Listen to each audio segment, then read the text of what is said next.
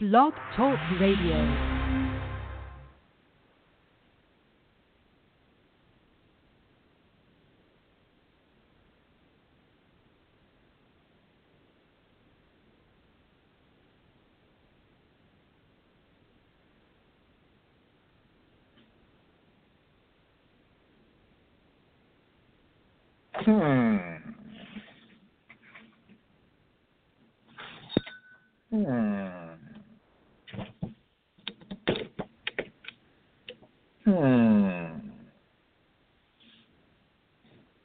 I'm not sure what's going on here. Let's see if I can solve the problem. All right, everybody, welcome into the Couch Potato Sports Show. The audio is not playing like it should be playing, so I'm not sure about what's going on with that. But we'll try to figure that out as we are here on. Listen, it is Black Monday here on the Couch Potato Sports Show, and Black Monday means that coaches get fired on Monday. There it goes.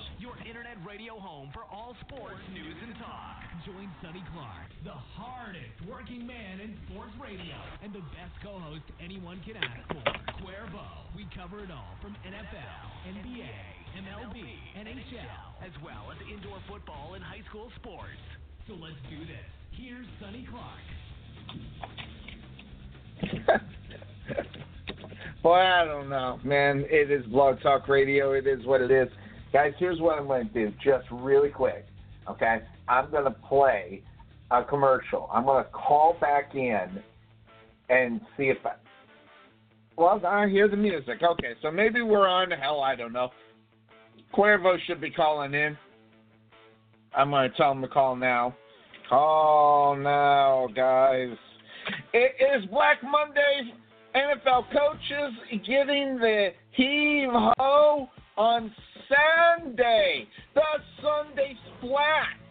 That's what we so eagerly call it here on the Couch Potato Sports Show as coaches are losing their jobs. It is also another nickname for today's day.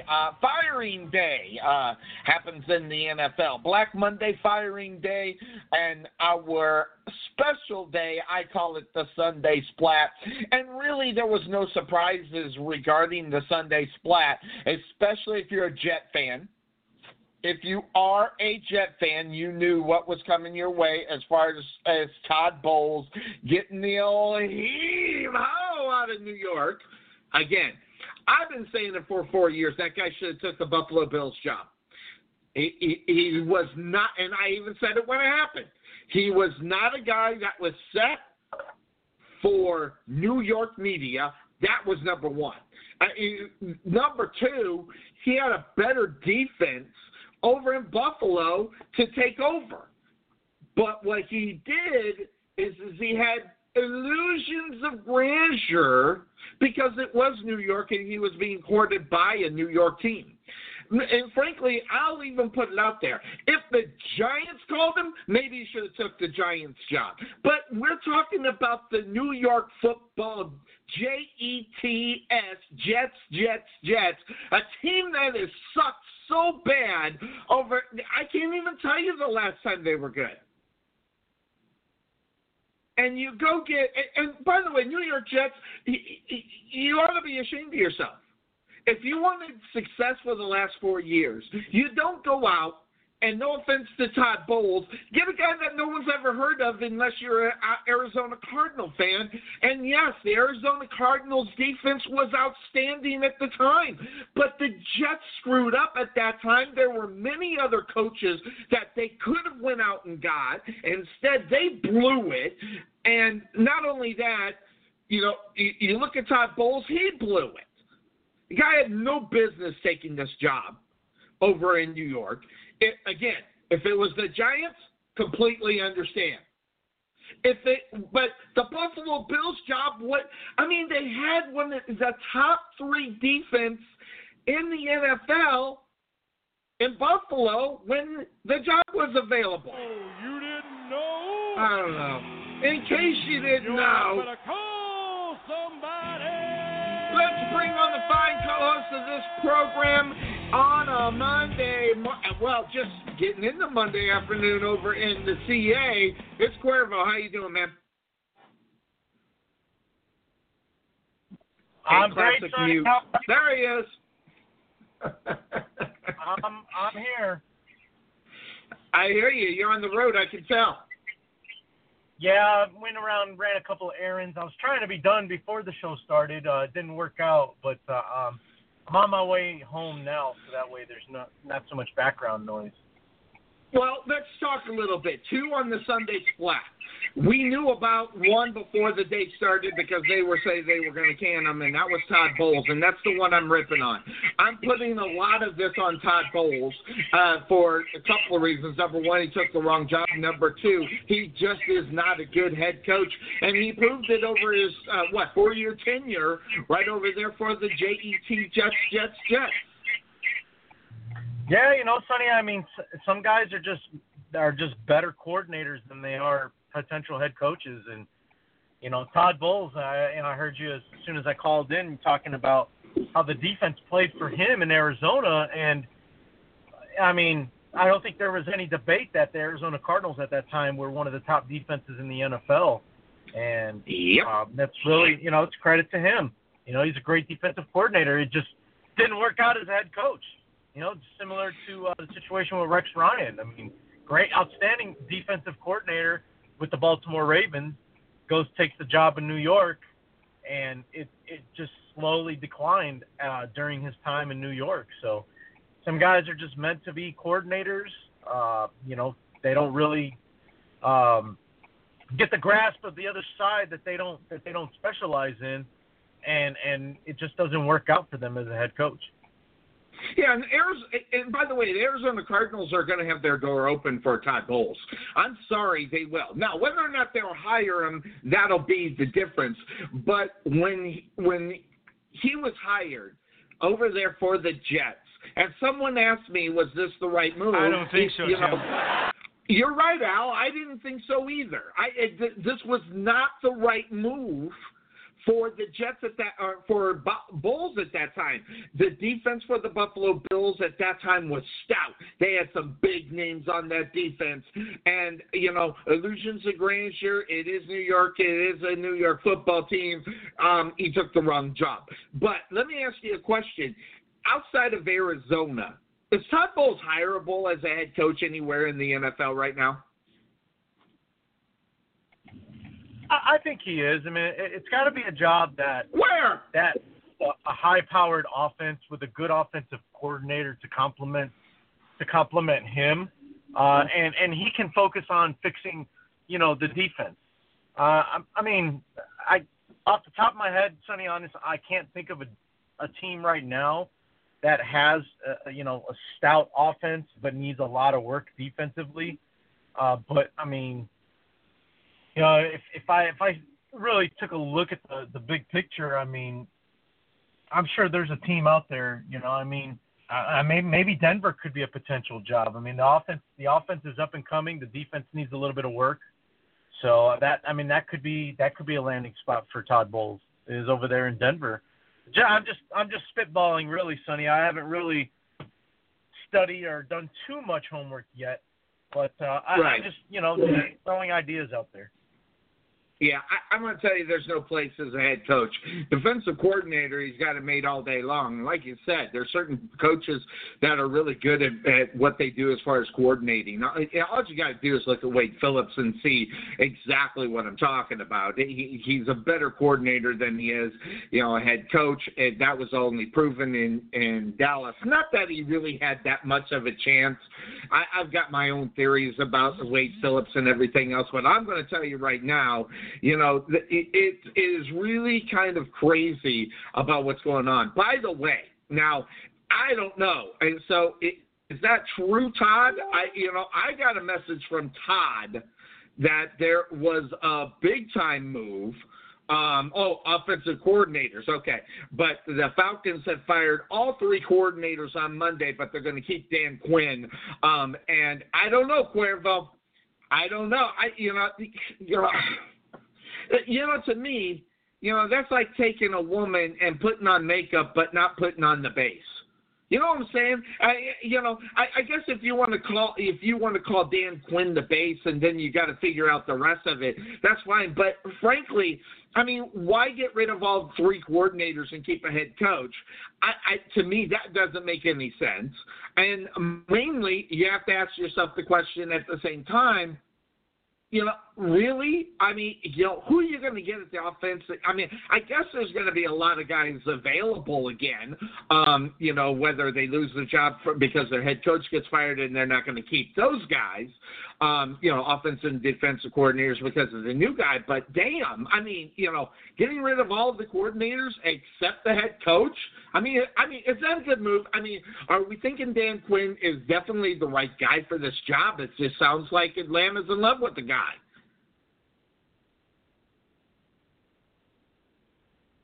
And did I lose him? Hold on. I literally just lost him. But that's what it seems like to me. I mean, I look at that. I mean, they must really, really like Dan Quinn. Now, I like Dan Quinn because guess what? We talk about it all the time. Defenses, they win. I think they win your regular season games. I really do.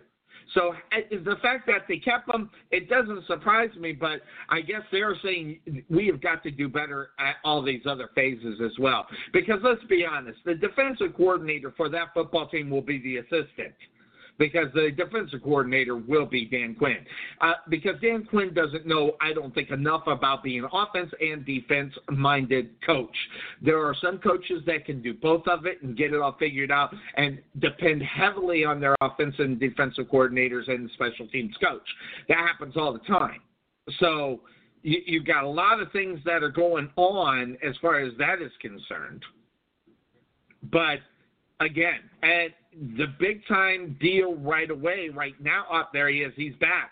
So, Dan Quinn, Cuervo, did they keep Dan Quinn for the right reason? Or, is Dan Quinn the basic, base of a bad, ugly girl, making them hot, makes them more hot when they put some more makeup on? That's what the offensive, defensive coordinators and the special teams coaches are.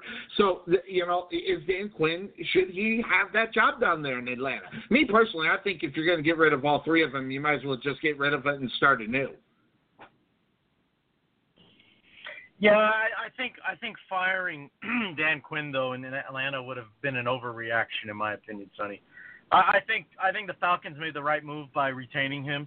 I don't think there's any question that Dan Quinn has done with help. Obviously, he's done a solid job getting this defense right. Because if you think about it, when he took over that job, that was the one thing we used to bash the Atlanta Falcons on is how bad their defense was.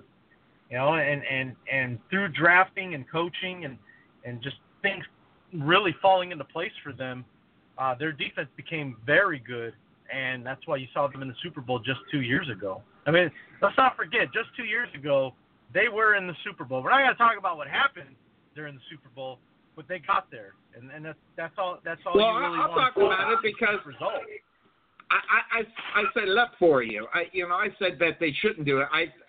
Frankly, I think they should keep Dan Quinn. And the main reason why is you got to now. I think it goes beyond Dan Quinn. I think it goes to general manager because at some point you've got to stop depending upon the guy at the quarterback position. How much longer? I mean, if we don't watch it, we can see another Eli Manning being born right in front of our eyes, as far as Matt Ryan is concerned. Matt Ryan is becoming a guy that can't get the job done. And that's what we're seeing in Eli Manning right now. He is not getting the job done, and that guy doesn't deserve to be a starting quarterback in the NFL except for the Giants because they'll be stupid enough to keep him instead of having the cojones to kick his ass to the curb. So that having been said, that's what's going on down there, but you go back to what's available. I think this year, some quarterbacks can be gotten this year. So the Atlanta Falcons are going to have to decide what's going to happen. And here's another thing. If they have another bad season, Dan Quinn's going to go down with the boat. Okay, yeah, the ship will go down, with that being Matt Ryan. I don't necessarily, and I'm putting it out there, and I'm starting now. Matt Ryan is the reason why we're not getting over the hump in Atlanta for Atlanta fans. It's simple as that. Because now, granted, you look at it, the defense that stopped them, giving up all those points at the end, but still, you got to figure out a way to get points on the board, and they're just not doing it enough in order to win football games there, Cuervo. Yeah, I agree, Sonny. I mean, there really are times where you just kind of question the decision making of Matt Ryan. I just think he's a guy that plays too conservative, man. Like with the offense that you have in Atlanta, you should never be afraid to take shots, especially with a guy like a Julio Jones. Don't become. And I'm not saying he is Captain Checkdown, but I'd hate to see him, turn into an Alex Smith where, he's just taking the conservative route every time. And I think that's what had made them successful early in his career. Because if you go back, and I vividly remember, Sonny, you go back and you look at the first few years of Matt Ryan's career and what made him so good. I don't know I can't remember who the offensive coordinator was, but I'll tell you, he wasn't afraid to utilize Matt Ryan and take shots down the field. I can't tell you how many times him and Roddy White connected on long touchdown plays. And then when Julio got drafted, it got even more deadly down there in Atlanta. You don't see that with them anymore. And don't tell me, well, Tony Gonzalez retired and they don't have a tight end anymore. That doesn't matter. That has no this football impact. team right here. The Atlanta Falcons have the best 1-2-3 punch in the NFL. Julio Jones, Calvin Ridley, and Mohamed Sanu. They are the best 1-2-3 punch in the NFL. And the fact they're not getting the ball down the field is complete. Now, they're doing it between the 20s, Cuervo, and it just goes to show how important that red zone is all about. If you can't score in the red zone and you have Julio Jones, Calvin Ridley, and Mohamed Sanu, you've got problems. And there's a lot of problems sitting right there if Matt Ryan's not going to deliver the ball. And if he's not going to deliver the ball, sooner or later you're going to have to make a decision. And that decision is Matt Ryan the correct quarterback for your football team? And I don't even want to hear about it. It makes no sense. With a 1-2-3 punch out there, and listen, their tight ends, they're not great. You're talking about some guys that are not up there that can carry Gonzalez's job. But I'm going to tell you right now, when you look at what's going on, I think isn't Jacob Tammy on that team over there? No, he retired. Who's the tight end over there? See, that just goes to show they're not hitting them enough, or we'd know it off the top of our head there, Cuervo. I don't even know who the tight end is. Allow me to once again claim my throne as best co-host on Blog Talk Radio. Your Atlanta Falcons tight end is one Austin Hooper. Yeah. Who? Okay. Who? Yeah. All right. Yeah. I'll have to admit, I'm not even sure who that is. But here, when it's like that, as far as Atlanta, that was terrible. Crazy knuckleheaded terrible. You gotta have a guy. When you got a 1-2-3 punch, you gotta have a tight end that's a guy. Somebody they need to know. That's just a stupid. They need to do better in that part. I'll put it out there right now. But right now, when you look at it, and you can see the stats all over the place if you're talking about Matt Ryan. But the only problem is that you have got to be able to put yourself in a position where you can win games, and that takes a good offense, and it's just not happening over there. And here's another thing, in my opinion, when I look at the quarterbacks, I mean, there's no way you could put Matt Ryan in the top 10. He might be hanging on by the edge of a fingernail to be top 15, right in front of Eli Manning right now. Well, you're putting Matt Ryan just ahead of Eli Manning. So you're going to right now, yes. Oh, absolutely. By the way, how many Super Bowls has he won? Yeah, that'd be 0. He's lucky to be in front of Eli, even though Eli got the 2 by luck. Come on, I mean, you either drop the ball or you deliver the ball. And right now, when you look at Matt Ryan, this guy's been dropping the ball for the last 3 years, Cuervo. Okay, and it started in the second half in the fourth quarter against the Patriots in the Super Bowl. That's when it started. And you want to talk about something that has really ripped a mental game out of a guy, that is what has happened to Matt Ryan. And that's just the way it is. And you can have a great regular season, but if you're not going to get the job done and go into the fourth quarter with that massive lead and still lose, that's got to do something to you mentally. And the Atlanta Falcons got to realize they need to go hire a psychiatrist to try to get his mind back into football, because wherever it is, he's not delivering for the last 2 years. Yeah, I mean, I don't want to use. I don't know if I that should guy's use the mentally term, punched out. Yeah, he is. I don't know if I want to say he's a choke artist, but I do. All I know, Sonny, is that he plays a little more conservative than he should, especially, given the offense that they have in Atlanta. And maybe we need to point the finger at Steve Sarkisian a little bit, the offensive coordinator. Hey, can we talk? This is a guy that, for those who know who he is, a lot of his background is from in college working for Pete Carroll at USC. So, that's that, and then he took over the head coach. Now we know how successful Washington. USC quarterbacks are in the NFL too. Exactly. So I mean, you look at his resume and you leave yourself asking, what have you really done? Now. Cuervo.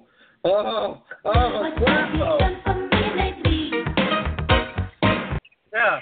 I mean, I'm asking the same thing, Janet, because I can't figure out what he has done lately. But. I knew she'd have something to say about that too. I knew it.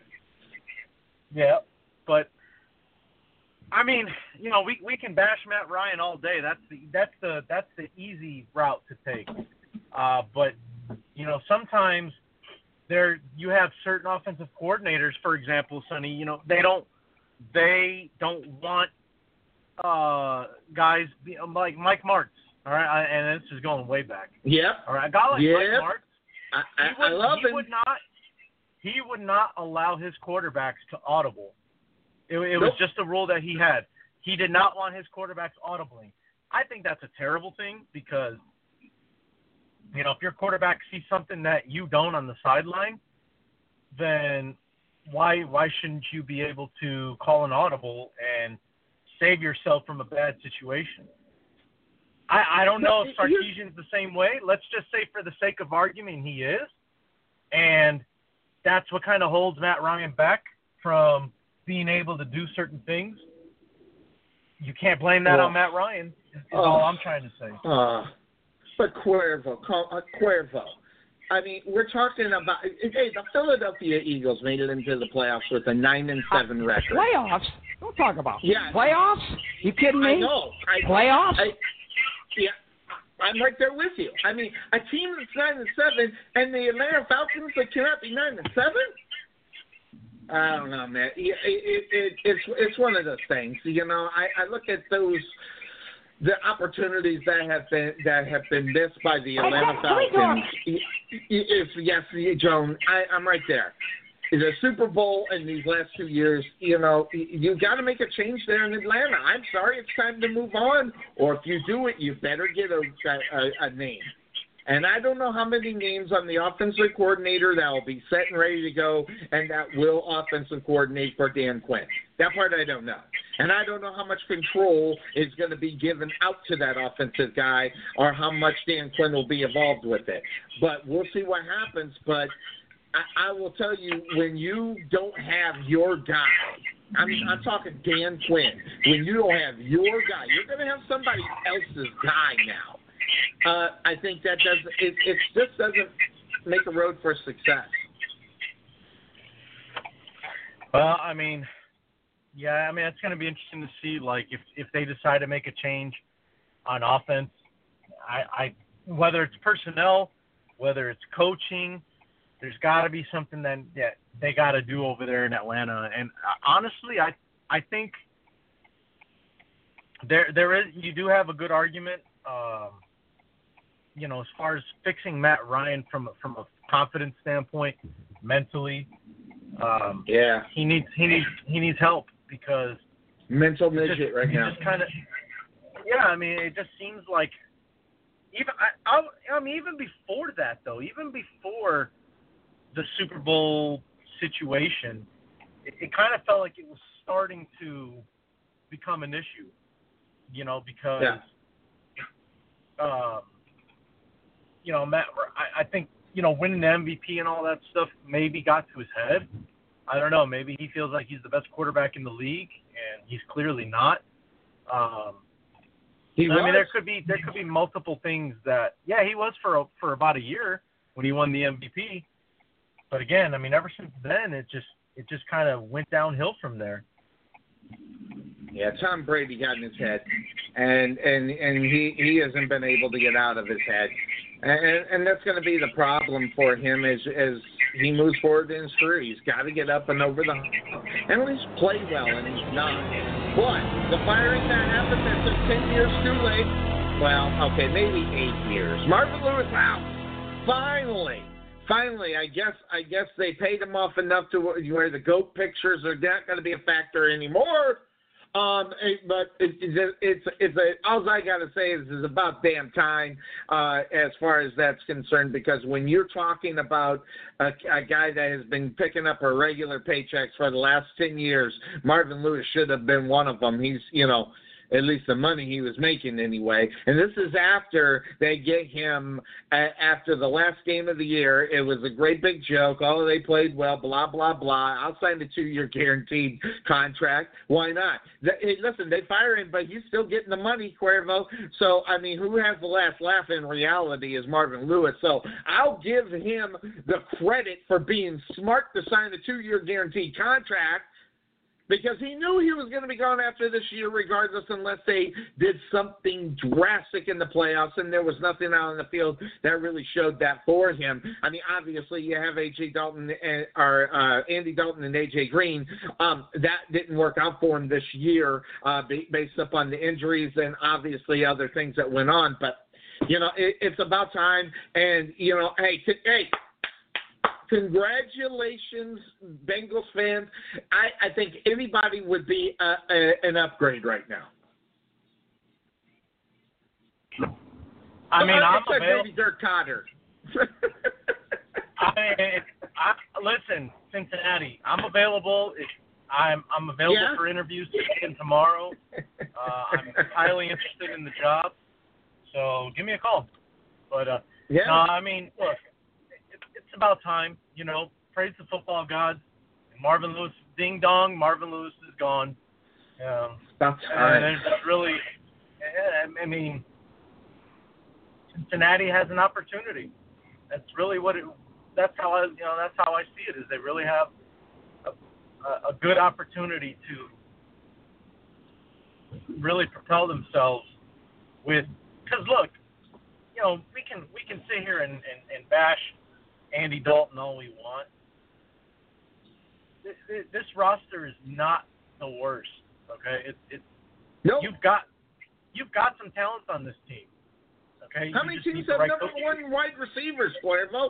I mean, if you really think about it, I mean, real number one wide receivers, I'd say just half the league, and part of that half is Cincinnati. Not even half. A quarter of the league. That's 8 teams that, in my opinion, have number one wide receivers. 8. That's it. And Cincinnati's one of them. So definitely, if you get that job, or you're a candidate for that job, I think you'd be smart to take it. To be honest, you'd be smart. Yeah, exactly. I think it's a good job. I mean, and the defense, but Burfett, I'm not sure what's going to go on him. Well, that's something to worry about. But finding other guys right there. But Adam Gase. Your boy Adam Gase is gone. Vance Johnson is gone. Arizona Cardinals head coach gone. I mean, this is crazy. And how about this? This would be the right move. Josh McDaniels should drop the Patriots job right in their ass. They really should, Cuervo. Sonny, it's not going to happen. He had an opportunity to do it last year, and he decided to crawl back to Bill Belichick on his hands and knees, saying, "Please take me back." And Bill said, "Okay." He's gonna get the Green Bay Packer job. You're hearing it first, okay? That's the only job besides the Patriots job he'll take. If he wants it. So he's either a Patriot, if he wants it. But he's interviewing with the Green Bay Packers. He's going to take that job. I don't know if he is. Look, I know he gets Aaron Rodgers, and that's all great and all. So team is loaded with Aaron Rodgers, and then they also have aging Clay Matthews. Okay, wait. Cobb. Okay, they have all right. Rodgers and Devontae Adams. That is all you're getting in Green Bay. Yep, that's it. I think you're not getting anything else. You may be right.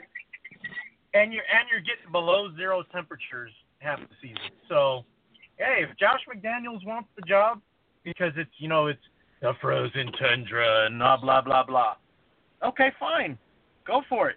But I'm telling you, that GM over there is doing some great work with the horrible drafting that he's doing. Great job, guys. I mean, don't get me wrong, I love it. As a Chicago Bear fan, I love it. Keep drafting, bums. By all means, keep doing it. But Josh McDaniels, I think. I'll put it to you this way, Sonny. He didn't want the San Francisco job with the Jimmy Garoppolo in warm weather and a GM and John Lynch who knows football, played the game, Hall of Fame safety, right? And he didn't want that job? What makes you think he wants Green Bay with Aaron Rodgers, Devontae Adams, and a dumpster fire for the rest of the roster? Below zero temperatures starting in mid-October. I mean, maybe if there was more of a talent pool there, maybe if the roster was better, maybe if they had a better draft pick, because they're going to be, somewhere in the teens probably for their draft pick. Like, what do you look forward to? What does the future look like in Green Bay? Honestly, Aaron Rodgers has handcuffed this franchise so bad that there's really nothing else you can do until he decides to either leave the team, retire, or they trade him. Like, once Aaron Rodgers is off the roster, then you have so much more financial freedom that you can do a lot. You can do a lot once he's gone. Blasphemy! Blasphemy! Nobody asked you, Steven. Nobody asked you. Nobody asked you, Steven. I got your text in Facebook about the top players at quarterback not making the playoffs. And I got it, and I thought about it, and I thought about just this guy. I agree with you on Jimmy Garoppolo. So just to put that out, but Aaron Rodgers, how long has he been in this league? And how many years has he carried this football team on his back? How many years has he been underpaid? You know what? If the Green Bay Packers front office isn't going to do the right thing, which is to get you the guy, you might as well take the money. I mean, come on, let's get serious. If you're not going to be able to win and get the guys that you need to win, you might as well make the money. It's different when you talk about a Drew Brees. It's different when you talk about a Tom Brady. I mean, you're talking about Super Bowl winners here. Now Aaron Rodgers has a ring. But if you want more, that front office needs to do more. And that's who's dropping the ball. I don't want to put it out. I do not want to put this on Aaron Rodgers because besides Tom Brady, okay, he's the second baddest man on the planet right now. So when you've got a guy that had the opportunity and you were completely underpaying him for the last 3 years and you did nothing to help this guy, I don't blame him. I take the money. And I even said Tom Brady should have done it, because they weren't doing what they did. But Tom Brady is the one that got the job done to win. But there's got to be a little give and take from the front office to a guy like Aaron Rodgers, and that means get your guy, get some offensive guys, get your Packer backer guy, and get some guys that can really back up your starters when they get hurt because they get hurt all the time. Okay, I'm done. All right. Well, okay, and that's a good point, Sonny. If Aaron Rodgers, if the Packers give him the finger to not get a supporting cast around him, then when he had the opportunity to give him the finger right back and take his money, okay, fine. I'll give you that. All right? I'll give you that one. Okay, so you pay your quarterback, right? Every team does it. My question now, because now my wheels are turning. Now that you say this, okay, it has me thinking, if Rodgers is getting paid what he's getting paid, yet other teams can – where's the rest of this money at?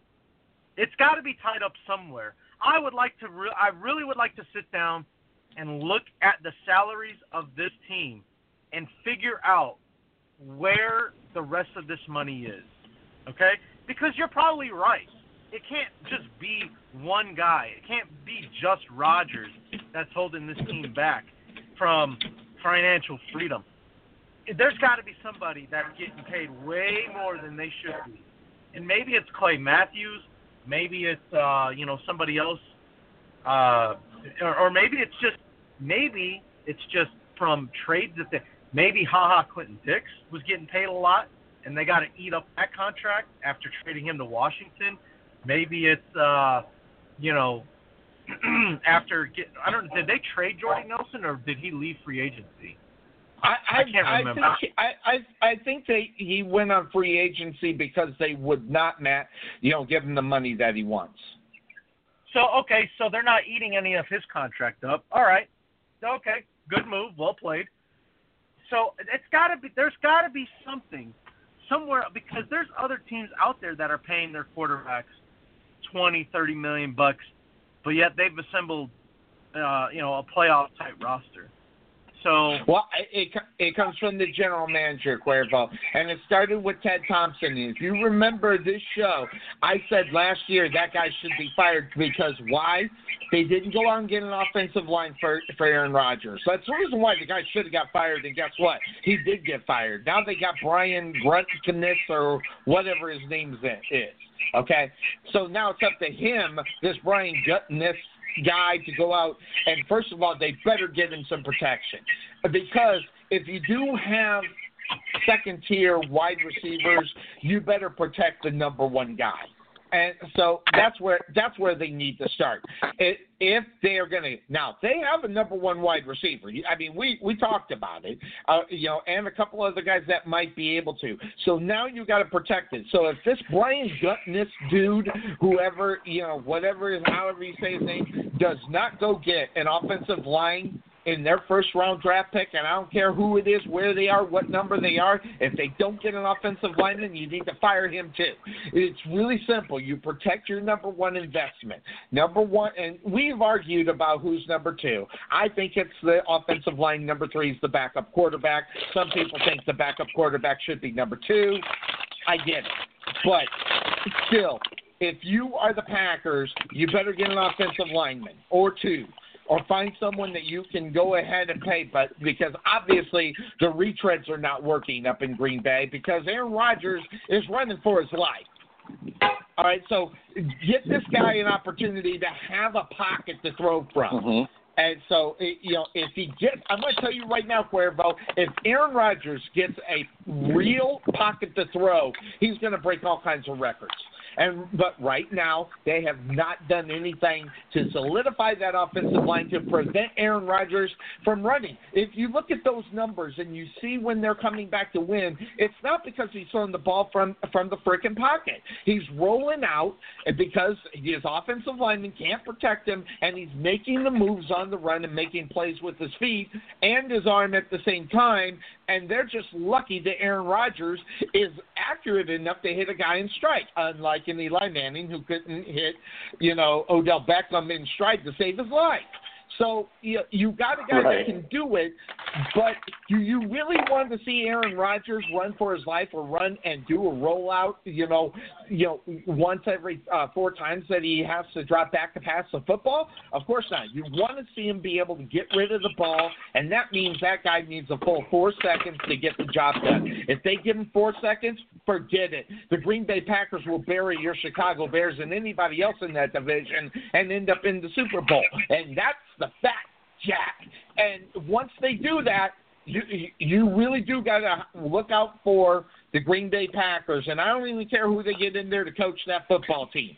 But they do need a little work on the defensive side of the ball. But when you got Aaron Rodgers and you're within 7, you have a chance to either tie or win. And when you got that, that's Tom Brady-esque. So if you got a guy that can do almost what Tom Brady can do on a regular basis, you better make sure that you get him what he needs to do in order to be successful. And the Green Bay Packers have dropped the ball for that for the last 3 years.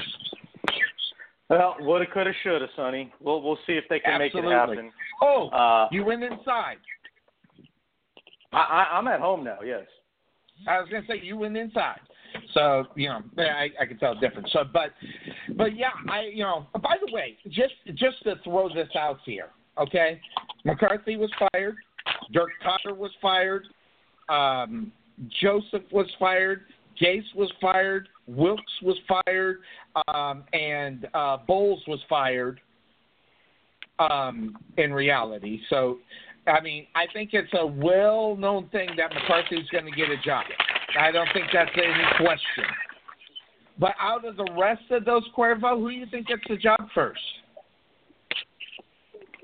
Out of the ones that were fired? Yeah, Cotter, Joseph, Gase, Wilkes, and Bowles. I'm going to say it's going to be a race between Gase and Bowles. Those are my 2 picks. I would say Gase. I'm right there with you on Gase. I think that guy gets another job. I really do. I mean, as long as he can keep Jay Cutler off a roster, I think he can get a job. Take away from that, I think he can get a job. I think he'll be all right. But the rest of these guys, I think, end up as coordinators at best, even if they coach at all. They say Joseph could be working the drive-thru at a McDonald's, so that great career move for him. But take away from that, I mean, I don't see any of these guys getting a job except Gase. And I don't even think Bowles gets the job as a head coach. I think Bowles has a better job getting a coordinator job because Dirk Kotter's done. Dirk Kotter's going back to college. Someone's going to need a coach, and Kotter will be, and he'll be in college. Joseph will be at best be a coordinator, but I don't think he's going to be a coordinator. And Wilkes, I don't know. That guy just. I don't even know why the Cardinals hired him in the first place. So it is what it is. Well, I'll throw this out there, Sonny. I'll throw this out there. Mark Richt just retired at Miami, so that job's available. University of Miami. Oh my gosh, I heard that today, and that's one of the things that I heard about or thought about when that whole thing went down because I wanted for a moment to think because when I heard the report, he said he got with his family and they prayed about it. I thought maybe the guy was sick and they were praying should he go ahead and still try to coach even while he's sick, but really in reality they prayed about how much money this guy's going to end up going to be a coach in the NFL. No, Mark Richt's not going to the NFL. If that's what you're saying, I don't see that happening. I don't believe that for 1 second. Yeah, even a coordinator job, Cuervo? Possibly. But that's what I was thinking. Coordinator job. I don't think the guy could coach an NFL football team. I just said it. All right. I don't think he can coach an NFL. I think he can definitely go out and be a coordinator and be in line for a job later on. I mean, because really, does the guy need to do anything more on the college level in reality? I mean, think about it. There are certain guys that are on the college level. He doesn't want to go coach in Alabama if that job opened up or anything else. He doesn't need to do that in reality, right, Cuervo? He doesn't need to do that. What he needs to do is maybe prove himself on another level. And just like most guys out of college should always go coordinator job before the head coach. We've seen how that has not worked, except the only person that hasn't really not worked for is Pete Carroll. That guy's been able to get the job done. But take away from that, there are not too many guys that have made that step up to the NFL and that was successful. But, hey, then again, Pete Carroll did drop the ball the first time when he was an NFL head coach. So there you go. So the proof is in the pudding, and the pudding says you need to be a coordinator somewhere. Well, look at your boy in Michigan. I mean, look at how well he did. I mean, Jim Harbaugh, my God. Now, he excelled everywhere. If anybody should be fired, it should be Harbaugh. Good God. Michigan has turned into a complete and utter joke. And that's too bad. And I honestly think Jim Harbaugh could give a rat's fat ass, because if he's unsuccessful at Michigan, he'll have a job in the NFL anywhere. So I think he's got even a better shot at getting a head coach job before Cotter, Joseph, Wilkes, and Bowles. Yeah, but I mean, is that? I mean, do you really think that's the right move? I mean, you're talking about guys that are, that have been in the NFL, know the pace. Now, Jim Harbaugh's been out of the NFL for, 3 years now? So, yeah, so I don't think that's much of a case. I mean, if he just gets the right – he'd have to have the right coordinator or the right quarterback. So let's be honest, okay? And I'll just put it out here, because not a lot of people don't get it. And so I'll hit this button. Listen. Colin Kaepernick was a great quarterback underneath the tutelage of Jim Harbaugh. I'm sorry he was, and if you think differently, you're wrong, because as soon as he walked out the door, the guy went to average. So something that was being taught by Jim Harbaugh to Colin Kaepernick, the guy was able to make the connection with the young cat to get the job done, so much so they sent the other quarterback a pack in Alex Smith. So, he obviously knows how to. He'd have to get the right guy. I don't know who that guy is, okay, as far as that's concerned. I don't know if there's anybody out there that would be Colin Kaepernick that he could get the job for. That part I don't know. I'd have to look at it. But out of all these other guys, he'd have a better shot of getting a head coach job before Bowles, Wilkes, Joseph, or Cotter. I mean, Yeah. But it is what it is. Yeah, you're right. I mean, and by the way, every single one of these coaches deserve to go anyway. So I don't feel bad for any of them. They needed to go. But the Mike McCarthy situation is a pretty good story, because there are a lot of coaches. And frankly, I'm going to tell you right now, there's only one place I'd go if I was him. Cleveland. Would that be Cleveland? Absolutely. I mean, really, maybe the Arizona Cardinal job, maybe. But here's the problem: Baker Mayfield obviously showed he's a better quarterback than the rook they took over there in Arizona. Yeah, I mean, that could be personnel too, but the fact of the matter is he is better. Wait, who? Rosen is better than? No. Mayfield's better than Rosen. I mean, or am I seeing through bad optical lenses here, Cuervo? Do you think Rosen's a better quarterback now? Oh, okay. Because I might have missed something. Because Lord knows I have not been able to look at quarterback. I don't like rookie quarterbacks. I don't like them because here's my fear on every single one of them. Okay, there's Rosen, right? There is Baker Mayfield. There is who's the other cat? Baltimore guy. The only one that made the playoffs, Lamar Jackson. Legs. Yeah, crab legs himself. All right, so out of those three, now there were a lot of starting quarterbacks, but out of those three, okay, two of them are going to fall flat on their face. Which two? I don't know, but two of them are. I mean, if you just look at the odds, you're just talking odds. Look at the odds. Yeah, I mean, you look at the odds out of all the rookie quarterbacks that started and are starters on their NFL football side. I think maybe 1 in 6 are going to be successful. 1 in 6 are going to have a mediocre year, and the rest of them are going to just stink up the joints where you can't even buy a ticket. And that's just the odds. And just if you want to talk about mediocre in second year, you talk Dak Prescott. Right? I mean, after the 12-4 first year, he comes back 9-7. They miss the playoffs. He goes 10-6. By the way, if Dallas Cowboy fans need to stop it, because Dak Prescott is your future, and if you think it's not, you better find a new team because he's going to be there for the next 3 years. Because Jerry Jones is going to lock this kid up. I know he's going to do it. Because here's the thing. You look at the Dallas Cowboys the last 3 seasons compared to the 3 seasons before, I'm going to tell you right now they're going to take those last 3 seasons over the 3 before with Romo. So he's going to lock this guy up. Now, granted, I don't think he's going to lock him up with as much money as Tony Romo got because there was more time for Tony Romo to develop that and get the money. But they're going to lock him up, and they'd be stupid not to do it because any other football team in the NFL who's struggling at the quarterback position would love to have a Dak Prescott.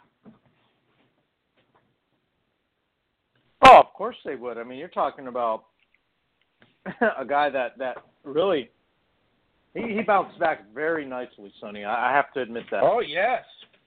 From what he did last year, or what he didn't do last year. And it was 9-7. He was over 2 games over 5, or 1 game over 500. So in his second year. So, yeah. I think it was what's the term I'm looking for? It was kind of like he kind of I can't think of the term right now, but he was a victim of his own success, as a rookie. Yeah. Yeah.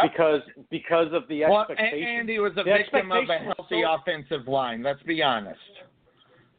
Well, I mean, yeah, I mean, obviously, the whole situation with Travis Frederick. I mean, you can't really blame that on anyone. Stuff happens.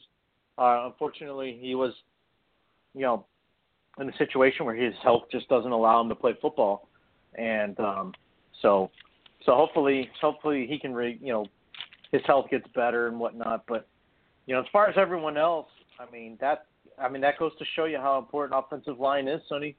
And it goes to show you how important it is to, have some decent backups. You got to have some decent backups. The offensive line depth is an important thing to have because stuff like this happens, and you got to have guys that can step in right away and pick up where these guys leave off. So, it really is one of those things where Dallas Cowboys 32-10 as a starter. Yeah, and that's outstanding. That is outstanding. I don't know how anybody can downplay this guy. Granted, hey, listen, he's going to throw the interceptions. Come on, let's get serious. He had 8 this year, which, by the way, didn't even lead the NFL, so let's just stop with that. And bad timing of those interceptions, that's more the problem than anything. It's not the 8 interceptions. It's the game where you get 3 in one game, which he didn't get. He only got 2. So you look at Dak Prescott. He turned the ball over 8 times. That's it. Now, out of a third-year quarterback, if you're only getting 8 turnovers via interception, you should be on your knees praying to the football gods and thanking them for what has come your way. Because Dak Prescott is, I get it. Cowboy fans, you're spoiled, but I hate to bring this up, okay, but Troy Aikman wasn't better in his first year as a quarterback for the Dallas Cowboys. Tony Romo wasn't better than his first year in the Dallas Cowboys.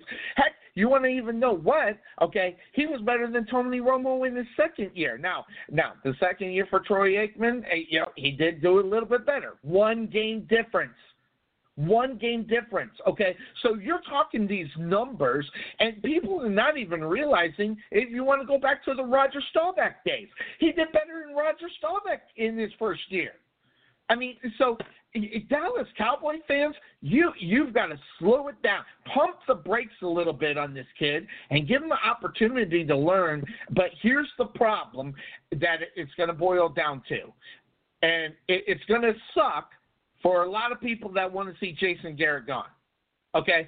But as long as Dak Prescott's successful, Jason Garrett will be the head coach of this football team, and I don't even care if they go 5-11 next year. Garrett will be the coach of the team the next year, because these two are sewed together like Romo and Garrett too. So they're sewn together. They're not going to go anywhere without each other, and if one goes, the other goes. Look, any small taste of success that the Dallas Cowboys have, within, the near future, that's going to buy Jason Garrett more time as a head coach. All right, and why? Absolutely. Why Jerry Jones loves this guy so much and decides to keep him around, I guess that's none of our business, but the facts are the facts. I want to go back to what you were just talking about, though, with Dak Prescott, Sonny. Talking about how he did better in his first year than Troy Aikman, and then you brought up Roger Staubach, and I'm like, okay, all right, now I got to ask the question.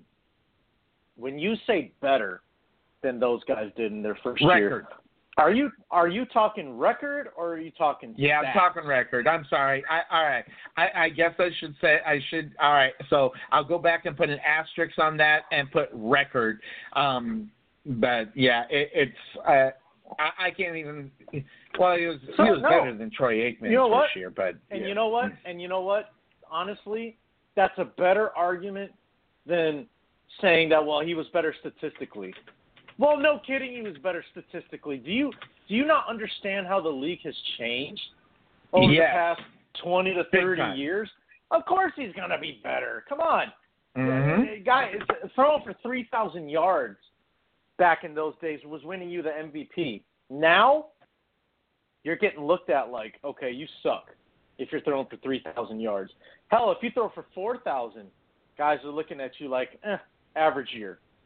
Now, you got to be 4,500 and higher. Like, that's the standard for, for quarterbacks now. 4,500 yards, at least 30 touchdowns. Right? That's what you're looking for in a quarterback. Anything below that, it's a below average year, or it's average, whatever, and it's considered to be not that good. So that goes to tell you, though, that goes to show you how times have changed over the years. Well, you think about it. In his first year, now granted they only played 12 games at the time. Okay. Roger Staubach only won 3 games in his first full years as the starting quarterback. Okay, so you look at that and you gotta realize where they were. Okay, and you think about those numbers. Troy Aikman, I mean, he won 1 game in his first season. Okay, so I mean, the game has changed. They're more physical back in those days, without question. But, man, oh, man, you got to understand something. When it comes to having the guy that can start off like that, and I'm going to say it, Dak Prescott had a great second season. Yeah, I know people are going to look at me and say, Sonny, whatever you're smoking, pass it this way. But when you go 9-7, okay, and remember the division they play in, which is a 9-7, 10-6 teams make the playoffs. He was on the cusp, and then this year they win the division, and you can't ask for anything more than that from Dak Prescott. Dak Prescott in his first 3 years have taken the first 3 years of any quarterback in Dallas Cowboy history, as far as record is concerned, and blow him out of the water. He just did. But, so Dallas Cowboy fans, you got to take the bumps and bruises. Here's the problem. When it comes to Cowboy fans, oh, man, they're really going to love me for irrational. This one. Oh, here we go. It's every year it is Super Bowl or bust for Dallas Cowboy fans. It's so stupid.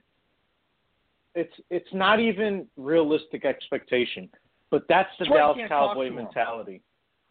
That's why you can't talk to him. And don't come at me with the, well, that's our standard. No, you guys are just not very smart. All right, I'm so sorry. Your standard has been pretty shitty for the last 20 years then. Yeah, exactly. So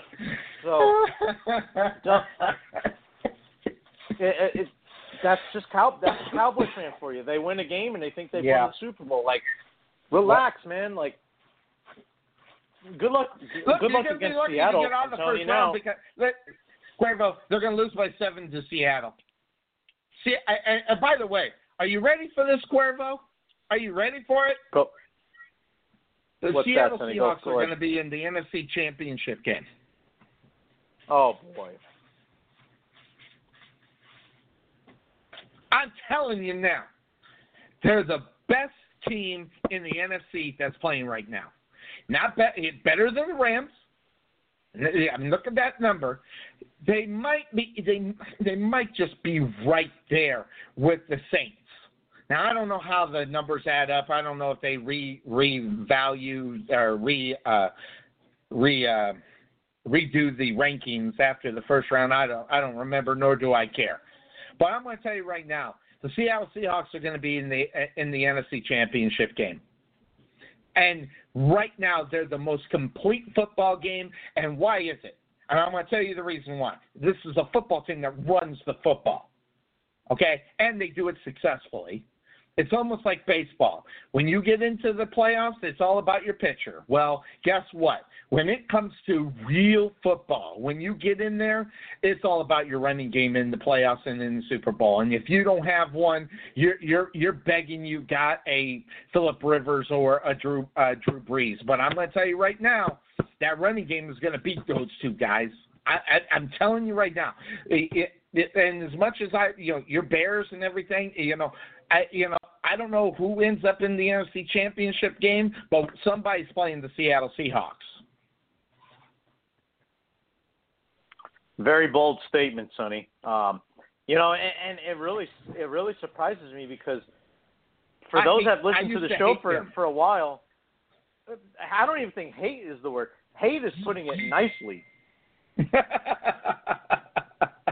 Couldn't stand the thought of the Seattle Seahawks. And you used to be a writer for them. That's even the crazier part. Yes, I did. Gosh, you're right. I wrote for them for 3 years.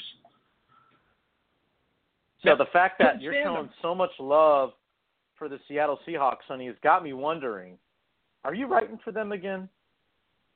No, I'm not. I'm not going to write anymore. People can't take the truth good enough. That happened in Dallas. So I wrote for Dallas for a year, and listen, they got my writings got up there, but boy, oh boy, you want to talk about blasted out of the air, boy. That's what I got. But it is what it is. But I'm going to tell you right now, they are the most complete team in the NFC right now. They are, and you know who's the second closest to them?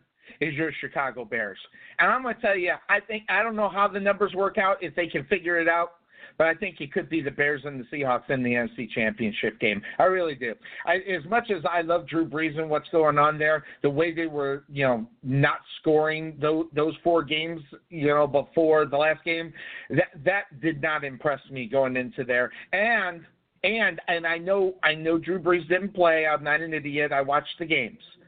But I hate the fact that my boy over there, Teddy Bridgewater, did nothing for them. And that scares me, too. And especially if Drew Brees goes down, they're done because they don't have a suitable backup. I think we talked about it yesterday. I think that's what could hurt the Saints. The fact that Drew Brees did not play that game, not even one snap. Not one snap. Don't be surprised if the Saints come out in 2 weeks looking even rustier than than a 1948 Chevy. Okay, I just made something Saints up there, but you know how you stop the Saints after the bye? You make sure that Drew Brees can't complete a pass. That means you are definitely man, and you better have some good ones that can stop him. Because if you stop Drew Brees immediately in the first quarter, you got a chance to win this game. I believe it. Because here's one of the things that Drew Brees does not have. And that's the capabilities in reality to come back away an Aaron Rodgers or a Tom Brady does in the fourth quarter to win a game. Drew Brees needs to be up early, and then he can coast it out. That's his game. He's not a come-from-behind guy like Aaron Rodgers and Drew Brees. He's just not. So if you can stop the New Orleans Saints from scoring a bunch of points immediately, you got a good chance to win the football game. And then when you look at that, you look at Seattle's defense, they haven't really lost too much of a step, Cuervo, in reality, after losing the legion of bungholes, that they used to have. Great name. So, great name, Sonny. Yeah, the Legion of Bungholes is what they were, and I wanted to say something else, but I curbed it a little bit. But listen, it's okay to be egomaniacs. It's okay to be that. Okay, and it's even okay to be egomaniac and back it up on the football field. That's even better. But when you think that you're God's gift, and that was Richard Sherman. Now, they kept the right guy. We talked about it before, Cuervo. They got Bobby Wagner still on that football team, and that was the best thing they ever did, is not let that guy sneak out of the building. That was the guy that was making the plays in reality, not the Legion of Bungholes, because that guy right there, in my opinion, was the freaking MVP of that defense. Every single year except for the year he got hurt. You got to clarify that. But you take away from that year, he was the MVP of the Legion of Bungholes. I'm telling you right now. And they're not even sweating they don't have those guys on this football team anymore, Cuervo. And who's the one that everybody's talking about went down with injury, but no one even cares? Guess what? They only got better when that guy went down. What was his name? I forget his name. Cowboys have been dying to try to get him. Who was the one that went down with the injury? He held out in the first half and all that. I forget who it is. But he was a Legion of Bunghole as well. Held out in the first half? Earl Thomas? Yeah, Earl Thomas. Yeah, when that guy went down, they got better. I mean, it's amazing. You get rid of the Legion of Bungholes, and guess what? Your team is playing. And I'm telling you right now, they're playing so good, Cuervo, and that's the reason why I think they're going to be in the NFC Championship game. They're playing complete football, and here's another thing. Go look at their special teams. Their special teams is dynamite. You're not going to return a ball on them. You're not going to return one. They are so good in special teams in the kicking game, it's unbelievable. They're the most complete team. Now, will they be able to do it in the playoffs and continue it? That's where you judge them. But I think they're going to get the job done. Yeah, I probably need to mark that. That was probably my best nickname ever. Or maybe the Legion of Buttholes. Maybe that would have been. Yeah, but bunghole sounds better because Julio or Beavis said it. So there you go. True. And I'm kind of like a Beavis. I might even be a butthead too, but I'm going to tell you right now, I like Seattle right now. I'm actually a Seattle Seahawks fan now since they got rid of those guys. I really am. The Legion of Bungholes is what held them back from me being a fan of that football team. Just goes to show. Well, I mean, yeah, and you're big on character, Sonny. I am. You'll never question a guy's talents or whatnot, but I know one thing that you're big on is character. And guys like Earl Thomas or Richard Sherman are anything but character guys. So it doesn't surprise me that you have that feeling about those, about Earl Thomas or about Richard Sherman and those other guys. So I mean, I don't blame you in that aspect. I think differently a little bit, but surprise me your opinion on Earl Thomas. Well, here, I want to give you just a little quick update, and I got this from Todd Mintz, okay? Todd came out, here's the money breakdown. Here's the money breakdown for what's going on. Aaron Rodgers, we already know about his money, so you can put that off to the side. But Randall Cobb, $8.6 million last year. Clay Matthews, $10.4. Bengardi, let's see, he's at $1 million, so he's actually pretty cheap. But the rest of it, Devontae Adams, that guy making $1 million this year. This is ridiculous. Oh, hold on. This is this the whole year, Todd, that you got him? I'm wondering about that. I wonder if the numbers that he put up is for the whole year. So, yeah, so I was right. Randall Cobb, a big part of the money, 8.6. There you go. Clay Matthews. Hey, Cuervo, say whatever you want about Clay Matthews, and I like the guy, but he's not worth $10 million right now. No team in the NFL pay Clay Matthews $10 million right now. And that's what I'm talking about. There hasn't been money, somewhere else in that payroll. Yeah. You can't. It can't just be one Aaron Rodgers. It can't. I mean, I know he's a big part of it, but I knew that there had to be more to the story than just, well, Aaron Rodgers is getting paid $33 million or however much he's getting paid. Like Drew Brees gets paid a boatload of money, and they still have an outstanding roster. Like the distribution of the money in Green Bay is it's bad. Yeah, the whole thing is kind of crazy, but you look at these numbers and everything. The rosters. Yeah, this is really good. But those are the kind of big name players making money. So but that goes back to not to the general manager now, but the one before, Ted Thompson, I think was his name was. And I said fire that guy a long time ago, because here's one of the things when you're looking at these numbers and everything.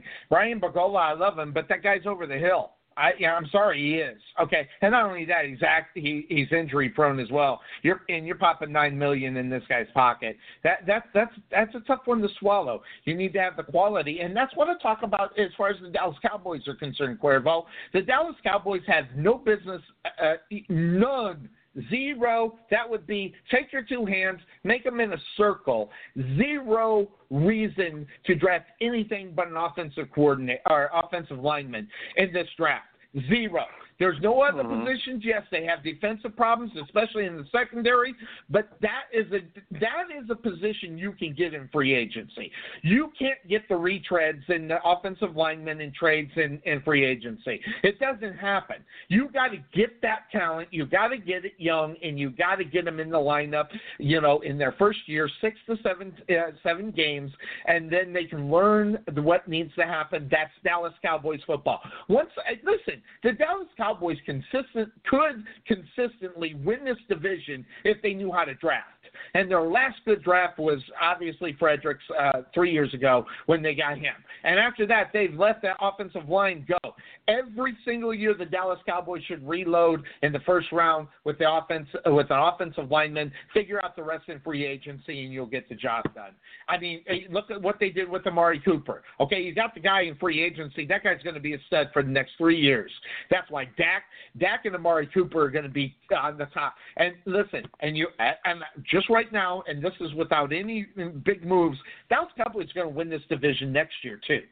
Okay? Because let's be honest. You look at the Philadelphia Eagles, they're nothing to write home to mama about, and Nick Foles is taking them to where they got to be. Washington, they're done, depending on what they do at the quarterback position.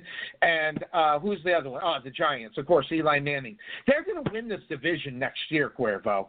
unless something big happens on the other three teams. I don't think there's any reason not to pick the Dallas Cowboys next year. Not because they're the Dallas Cowboys.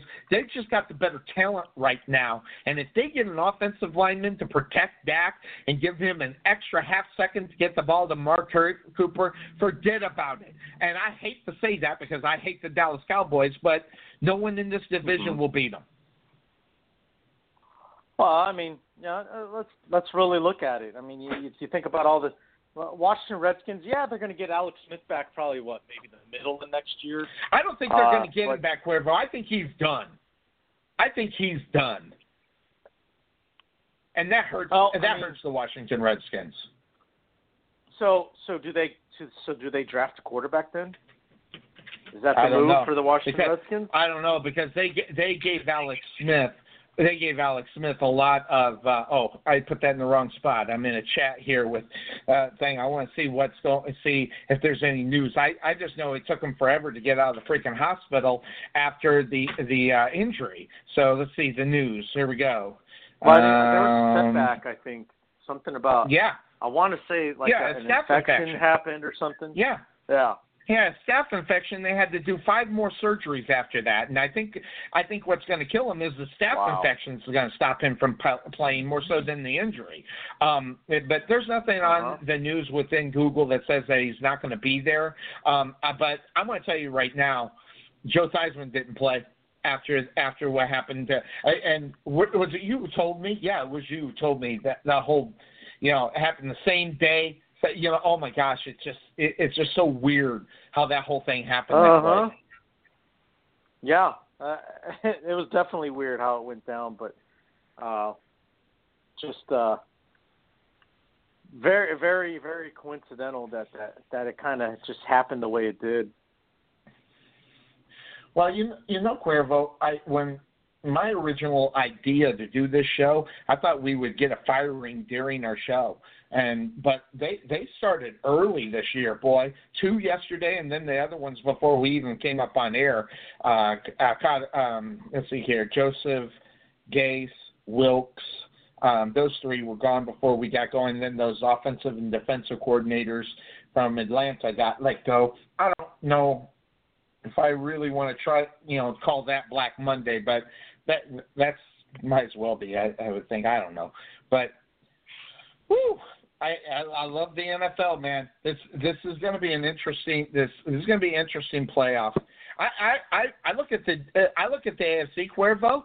The AFC is more, I think, more open in reality. To kind of pick a team, because if it's not the Chargers, if it's not Kansas City, or if it's not what's the other one? I'm missing the other one. Baltimore. I mean, I think those top 3 or 4 teams in the AFC are pretty damn good. But I don't look at Indianapolis as anything being scared about into the playoffs and everything. So I think the top 4 are pretty set. But man, the AFC is just so much different. I think it's only down to a few teams in reality that can actually win that division or win that conference. I think that's the Saints, Seattle. Who else, Cuervo? I mean, oh yeah, you Bears. You got to get. And this is not a facetious plug. No, the Bears with that defense. As long as they can put 24 points up a game, Cuervo, I think your Bears are in pretty good shape in the playoffs too.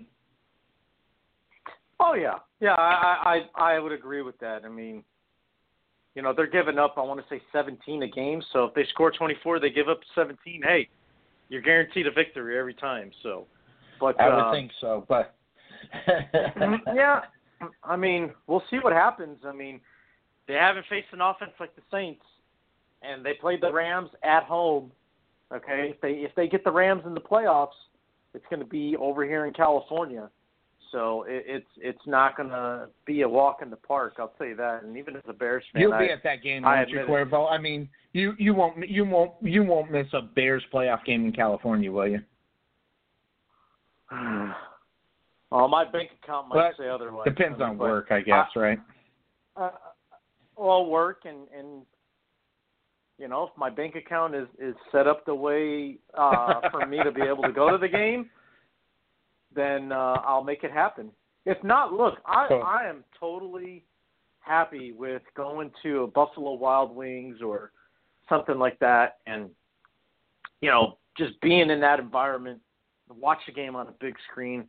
I am just as happy with that as being at the actual game. So as long as I get to watch it, years that's old. all I care about. 35 years old, Alex Smith. That could be it. His age, number one, 35. Now, granted, guys are playing a long time. Maybe I don't think Alex Smith is the kind of player that can miss a season and come back. You know what I'm saying? I mean, if he misses any really significant time now compared to when he was hurt before, in San Francisco, I think he might be just a little bit too much to miss a whole season and not be able. And so I wonder what his, how that works out. I like Alex Smith because he is one of the quarterbacks will take what is given to him. He'll take the high percentage pass and he's okay with everybody calling him Captain Checkdown, because I'm going to tell you right now, I think Washington might have won this division if he would have stayed healthy. And that's not because he has to be outstanding, Cuervo. He had to be 10-6. Because that's what the RCE says. Yeah, and I think when he went down, I want to say they were 7-4, maybe something like that. The Redskins. Yeah, they were in first place at one point. He was, if I'm not mistaken, they were in first place. Yeah, I think it might be. Were. I think you might be right, Cuervo. It was 7-4 when he went down, and not only that, they were playing really good too, and no one was stepping up to him. And that's when the Dallas Cowboys. They're lucky Alex Smith went down when he did. It was the week before they faced the Dallas Cowboys. That's when they had the second game in the win streak of that win streak that they had, and they're lucky that they got the Washington Redskins without Alex Smith on Thanksgiving Day. Because that could have been a totally different football game. Yeah, and ever since that injury happened, they won one game. Yep. One game they won after that injury. That tells you how close they were. And if they find the right quarterback that can get the job done, and not only that, Cuervo, you think about it, Alex Smith and Jay Gruden, man, they were like peas in a pod, man. I mean, because when you think about those two types of guys, the thing that comes to mind is that they're conservative. And hey, if you got everybody on the same page, and it works, why not roll with it? And it wouldn't have hurt Washington whatsoever. I mean, last time they were in the playoffs, I think they made the playoffs like 4 years ago, and then they got dumped out in the first round. But take away from that, we haven't talked about the Washington Redskins being a good football team for the last 6-7 years. So they would have took that, and who knows what they would have done in the first round. So more so than interest. Here, Sonny, let me put this in perspective for you. The last time that the Washington Redskins were in the playoffs, guess who the quarterback was? Joe Montana. No, that was a joke. Hold on now. I got to go back and think. Was it Rippon? No, it was after Rippon. No, it was recent. Think about. Oh yeah, your boy. It was your boy. 6 years ago, 5-6 years ago. Your boy, Kirk Cousins. Oh. Yeah. Didn't Kirk Cousins make it with Actually, him? it hasn't even been that long. Yeah, that was like 3 years ago. 3 years ago. Kirk Cousins, you're right. It was Kirk Cousins. And before that, none other than RG3 himself. Yeah. So that was 6 years ago. So RG3 was 6 years ago, and it was 3 years ago with that. But oh my! By the way, Sonny, can we finally say Cousins, that he sucks yet? No, I love Kirk Cousins. Do you see why? I know now? you do. Do you see why? You love underachievers. I mean, you're a Bears fan. I mean, what do you expect? You love underachievers. I mean, I get it. I understand. I mean. Oh. Wow, that wasn't a low blow. Jeez. It was the truth. It was the truth. Come on, who let him down, Lovey or the team?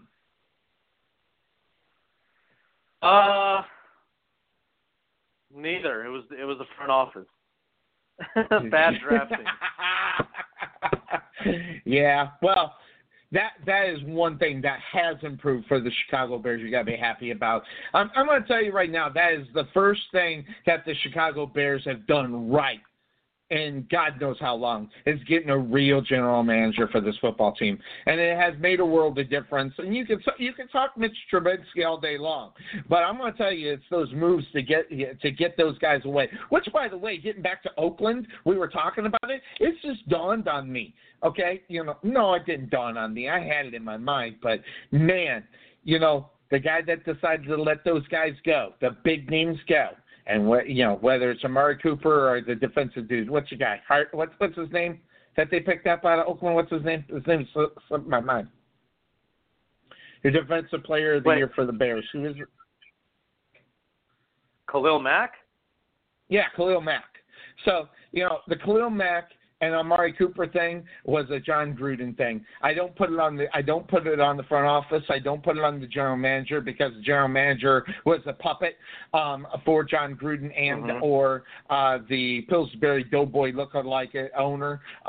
So you look at that. That's a John Gruden. That was, those two moves were a John Gruden ego move. Well, we weren't winning with him, so we might as well let him go. Crap. And it really did affect this team. I'm going to tell you right now, I think Oakland probably would have won maybe 7 to 8 games maybe if they had those two guys at the beginning of the season. I think they might have been able to put it up there. But, man, I think this is all a grand plan by John Gruden to get those picks so he can build his team the way he wants it, instead of deal with the talent that they had. You can't let a Khalil Mack go. I mean, I'm sorry. That was the beginning of the end in reality. And when they let Amari Cooper go, I mean, they just lost their number one wide receiver on that football team. I mean, so, yeah, they better do something in the draft with their, 4 picks in the first round? They better do something with them.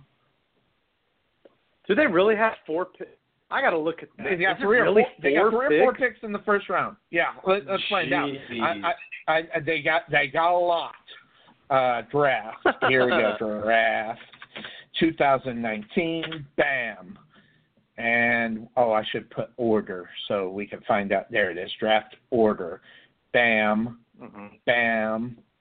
All right. Here it is. Where's the order? Oh, come on. Why did they do that? There we go. All right. Oakland has the number 4 pick. And they have, this is wrong. No, they have the 25 from Dallas, the number 27 from Chicago. Let's see here.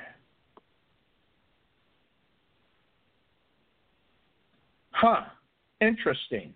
Oakland has the number 4 pick. God, I could have swore they had 4. They got 3. They definitely have 3 number 1s.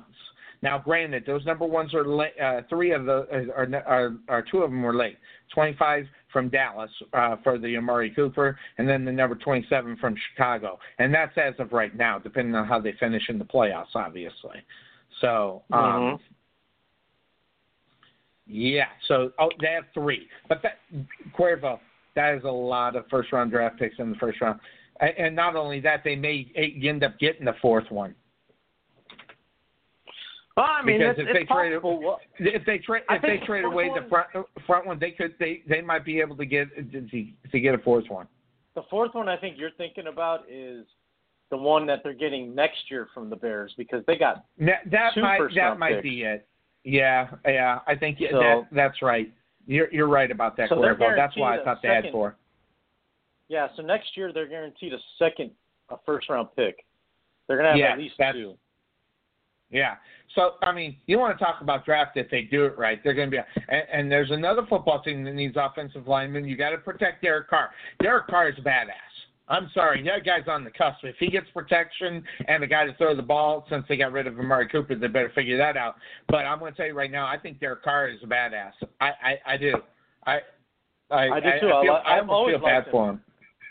I told people when he was coming out of Fresno State, I said he's going to be the guy to watch for. He's going to be the guy that surprises everyone. I remember you saying that on our show. Yeah, and people kind of laughed, because he went to Fresno State, and they're not really known for a whole lot, as far as guys coming out of there. And I hate to say it, but I tried to tell you guys, but I'll go and pat myself on the back. I'll pull a Sonny Clark. Yeah, pull a Sonny, man. Break your arm. Is your arm okay? Do you need some cream? No, I think I'm okay. Oh, speaking of patting your back, hold on, Cuervo, you are the grain wiener of the picks this year at 165, 89, and 2. So you need to sprain your shoulder a little bit from patting yourself on the back. Amazing season. I mean, Tarvin was right. That. Tarvin was behind you at 162, 92, and 2. And I came with 158, 96, and 2. Week 17 killed me. I mean, I got 10 right, but, man, Tarvin got 11. You got 13, for God's sake. I mean, geez. and you thought you were going to have a bad week. I did. I did think that. You went 13-3, you punk. I mean, I wanted to beat you. I was like, how am I going to get back? I mean, and my special picks didn't work. The Jacksonville-Washington game didn't work. So, my one that I did pick that was on the other side that did win. By the way, Pittsburgh not in the playoffs. Cuervo. Wow. Isn't that almost weird to say? Wow. Yeah, Pittsburgh is not in the playoffs. Yeah, I mean, that dead silence right there says it all, Cuervo. Honestly, it's completely and utterly unbelievable. But I mean, you got two teams out in the West that are killing the idea that they're not there. Yeah, that's true. Well, I mean, when it comes to the Steelers, though, I mean, what do you think went wrong with the Steelers? Yeah, Kansas City. Yeah, they didn't win the vital games. And I'll tell you who told me this, and I can't even take the credit for it. But I was thinking it. I didn't get around to saying it, but I was thinking it. You look at the Steelers, you want to talk about classic underachieving, that's what you got with the Pittsburgh Steelers. Not only that, you look at that game yesterday, Cuervo, they should have blown them out of the freaking water. I mean, they won 16-13 against the Cincinnati Bengals without A.J. Green and Andy Dalton. Okay, that alone, the Pittsburgh Steelers, they don't deserve to be there. But right, you look at the football team and what they did. Okay, and everybody will want to give them the excuse that they had the off-field problems with Bell. Listen, everybody knew that was coming. You and I both sat on this show and said this is going to be a problem. They got to figure that out. So it's not like this was all of a sudden not going to be a problem. They knew it was going to be a problem. Mm-hmm. Okay, but it started in week number 1 when you end up with a tie with the Cleveland Browns. I'm sorry, Cleveland's better this year. Without question, they're better. But they can't go week number 1 and tie the Cleveland Browns. And that's where it started. I mean, if you're the Pittsburgh Steelers in week number 1, you have to beat a team that has been 1 at 1-31, okay, in 2 seasons. You have to. You're the Pittsburgh Steelers. You're the brand. Listen, you're the successful brand. It's not the Cleveland Browns. And even if they grabbed the right first-round quarterback, it wasn't there. And then they followed it up with a loss that they scored points. It should have known when their defense was not going to be all that good when they lost to Kansas City. Now, granted, Kansas City was putting up big numbers, 42-37, but they gave up 42. I mean, it's one thing to lose 24-21, okay? You're only giving up 24 points. This team gave up 42 points, okay? And the craziness about this whole thing, Cuervo, is they went on a 6-game winning streak and then went on a 3-game losing streak. And at teams, they lost to Oakland and they lost to the Denver Broncos. And in those games, Cuervo, when they lost those games, those 2 games, they didn't score more than 24 points. Or Okay. mark that. Yeah. More than 21 points. Okay? They're not scoring. Now, where that comes from, if you want to blame that on not having a running game, listen, shame on you. I mean, this team underachieved because they let one move stop them from being successful. And what they should have done, this is what they should have done. You don't want to sign? Goodbye. No, we're not. Goodbye. And they didn't. Oh, we'll try to get him back. Oh, will we get him back to the regular? Oh, and when he gets signed, everything will be okay. They should have said goodbye to that guy at the first of the season and said, you're gone. You're not going to be on this team. That's what they should have done. They would have known what they would have needed to do at week number 1 and go from there. Instead, they let that run into week number 8 and week number 9. Although it was on a winning streak, they still. How would this team look with Bell on the team? And it screwed up the whole season. They let one guy screw up their whole season. And let's be honest, an overrated guy. Yeah, I said it. He's overrated. He's talented, but the money he was asking for, this is a classic Pittsburgh Steelers saying, no, you don't get that money, goodbye. Not, oh, let's see if we can work it out. They didn't do what they should have done, which is said goodbye to this guy. And they've done it with many players before. All you got to do is say James Harrison, and everybody knows what I'm talking about, although they brought him back. But they initially said goodbye to you, okay? That's what they did not do. They didn't stand on their convictions as a franchise, and it screwed them up. Now, you can talk about head coaching and everything else, and the Ben Roethlisberger, back and forth with a couple of players. That happens every year. That's irrelevant. They let that one thing get in their way of their success this year. And look where it got them, Sonny. That's exactly where I was going. That's where I was going with it. Look, you can hate Le'Veon Bell if you want to because, he sat out and he wasn't playing around when he said that he was either going to get paid or he was going to sit the season out. Guess what? He's laughing. He is laughing his ass off right now. And Pittsburgh Steelers fans should never even want this guy back on their football team this year or ever. Well, and that's fine. But again, when a play needed to be made, they didn't have the guy to get it done. I'm sorry. Antonio Brown, as much as I love the guy, he's one person. He can't do everything. He cannot do it all by himself on the field as a wide receiver. You've got to have somebody. He's not there yet, Sonny. He's not there. I know, but they named him the MVP there, Cuervo. The Pittsburgh Steelers named him the team MVP.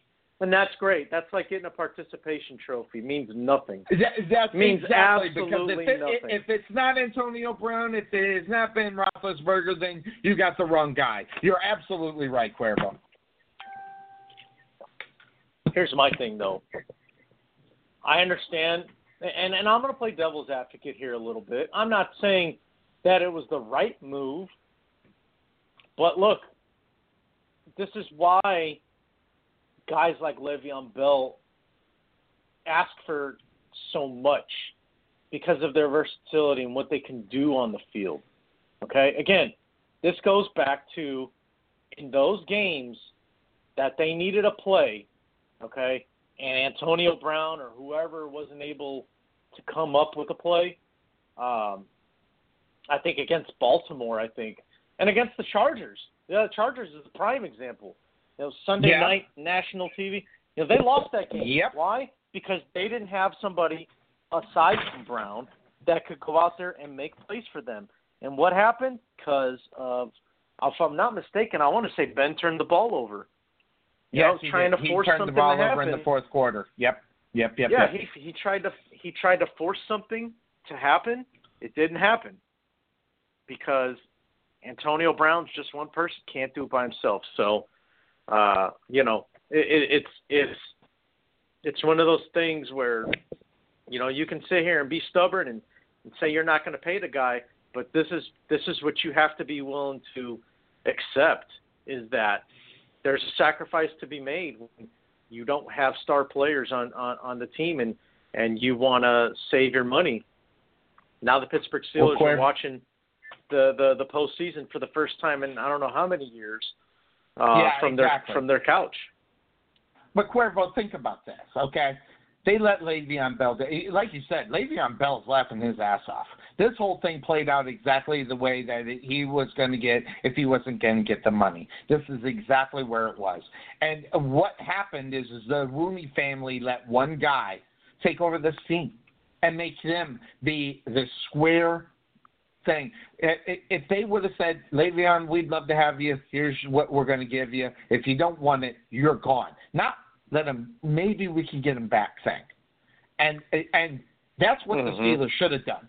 And they would have known their mindset, what the way to go. But what were we talking about through week number 1, 2, 3, 4, 5, and 6 before it was too late and they couldn't get him on there? I think it was week 9 when they couldn't do anything. Oh, no, week 8. They had 8 weeks where we're still talking about Le'Veon Bell. Now, after week number 1, you had the young cat go off. They were like, Le'Veon who? That's exactly what they got away from, is this Le'Veon who? No, he didn't have a good game. Okay, maybe we could use Le'Veon. That team, and I know my guy over in Pittsburgh is going to hate me for saying this because he's going to listen to the show. Okay, but the Pittsburgh Steelers in the year 2018 were mental midgets because they couldn't get over one guy, and that's what killed them. And then you throw up on the fact, I'm sorry, I don't care what you think about that offensive coordinator. They need coaching on that team, and especially an offensive coordinator. Sorry, he's not getting the job done enough, because if it was, they would get the ball to Antonio Brown. They would get the ball to Connor. They would get the ball where it needs to go in order for him to be successful. But what ended up happening is that offense became way too predictable, Cuervo. You and I, we talked about it this year on this show, that the Steelers' offense for the first time in forever became very, very predictable. And all you got to do is go back and look at, that's Dirk Kotter-ish.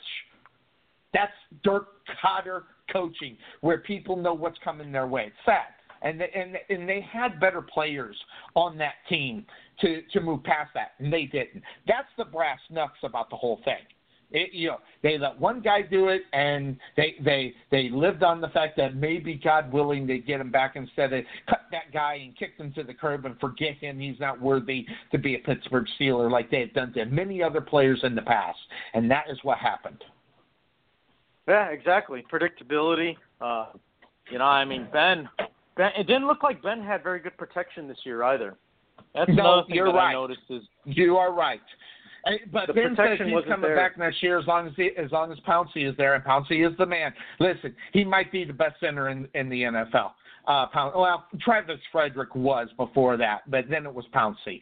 So you got the best center. Right. You better get 2 to the left or 2 to the right to protect this guy. You just got to. Mm-hmm. If you want, because look at their own division. You got Cleveland that might make the playoffs next year. And listen, I'm not falling for Lamar Jackson, but let's just say he gets over the sophomore slump and he's as good as he is this year, which he won't. But let's say, just for argument's sake, he is. They got 2 teams to battle, and Cincinnati's a long step away. They need a new coach. They need a new mindset over there, and I don't know if they'll get it immediately. But they got to deal with Cleveland, and they have got to deal with Baltimore next year. And if they can't get over those 2 humps, which, by the way, let's be honest, 2 rookie quarterbacks, one of them is going to fall, right, Cuervo? I mean, go by the numbers. If you have 2 rookies that are playing well, the second year, either one or both are just going to fall off the face, correct? That's the way the odds stack up. So. Yep. So that means Ben Roethlisberger has to be better than 1 second-year quarterback in the AFC North. That's it, and they should win that division. But will they have the mental mental fortitude to get over whatever this Le'Veon Bell thing will? This will carry over. This will carry over without question. I think it will. You know what though? Because they're mental midgets, Sonny. I don't think that's the problem with the Pittsburgh Steelers. I think what's the problem? I think Le'Veon Bell is the reason they're not in the playoffs this year. But I think overall, the issue that the Steelers have, I think that they're starting to lose respect for Mike Tomlin. I'm just going to say it. I'm just going to come out and say I think they're losing respect for Mike Tomlin, and I think there needs to be a change soon. Because, I was close to saying it. I don't know. I want to agree with you.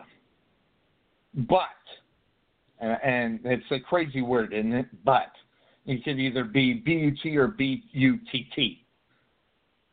Right. The Pittsburgh Steelers' record with Tomlin is impeccable. I mean, no. Yeah. I think absolutely. I think he's an underachieving coach. I do believe that. But you look at his success. I mean, we know that's not going to happen. I mean, do you think that they would get rid of him this year? I don't think they'd get rid of him this year. But if they do what they did this year, next year, he's gone. I mean, because there have been rumblings before with this guy being gone before in the past.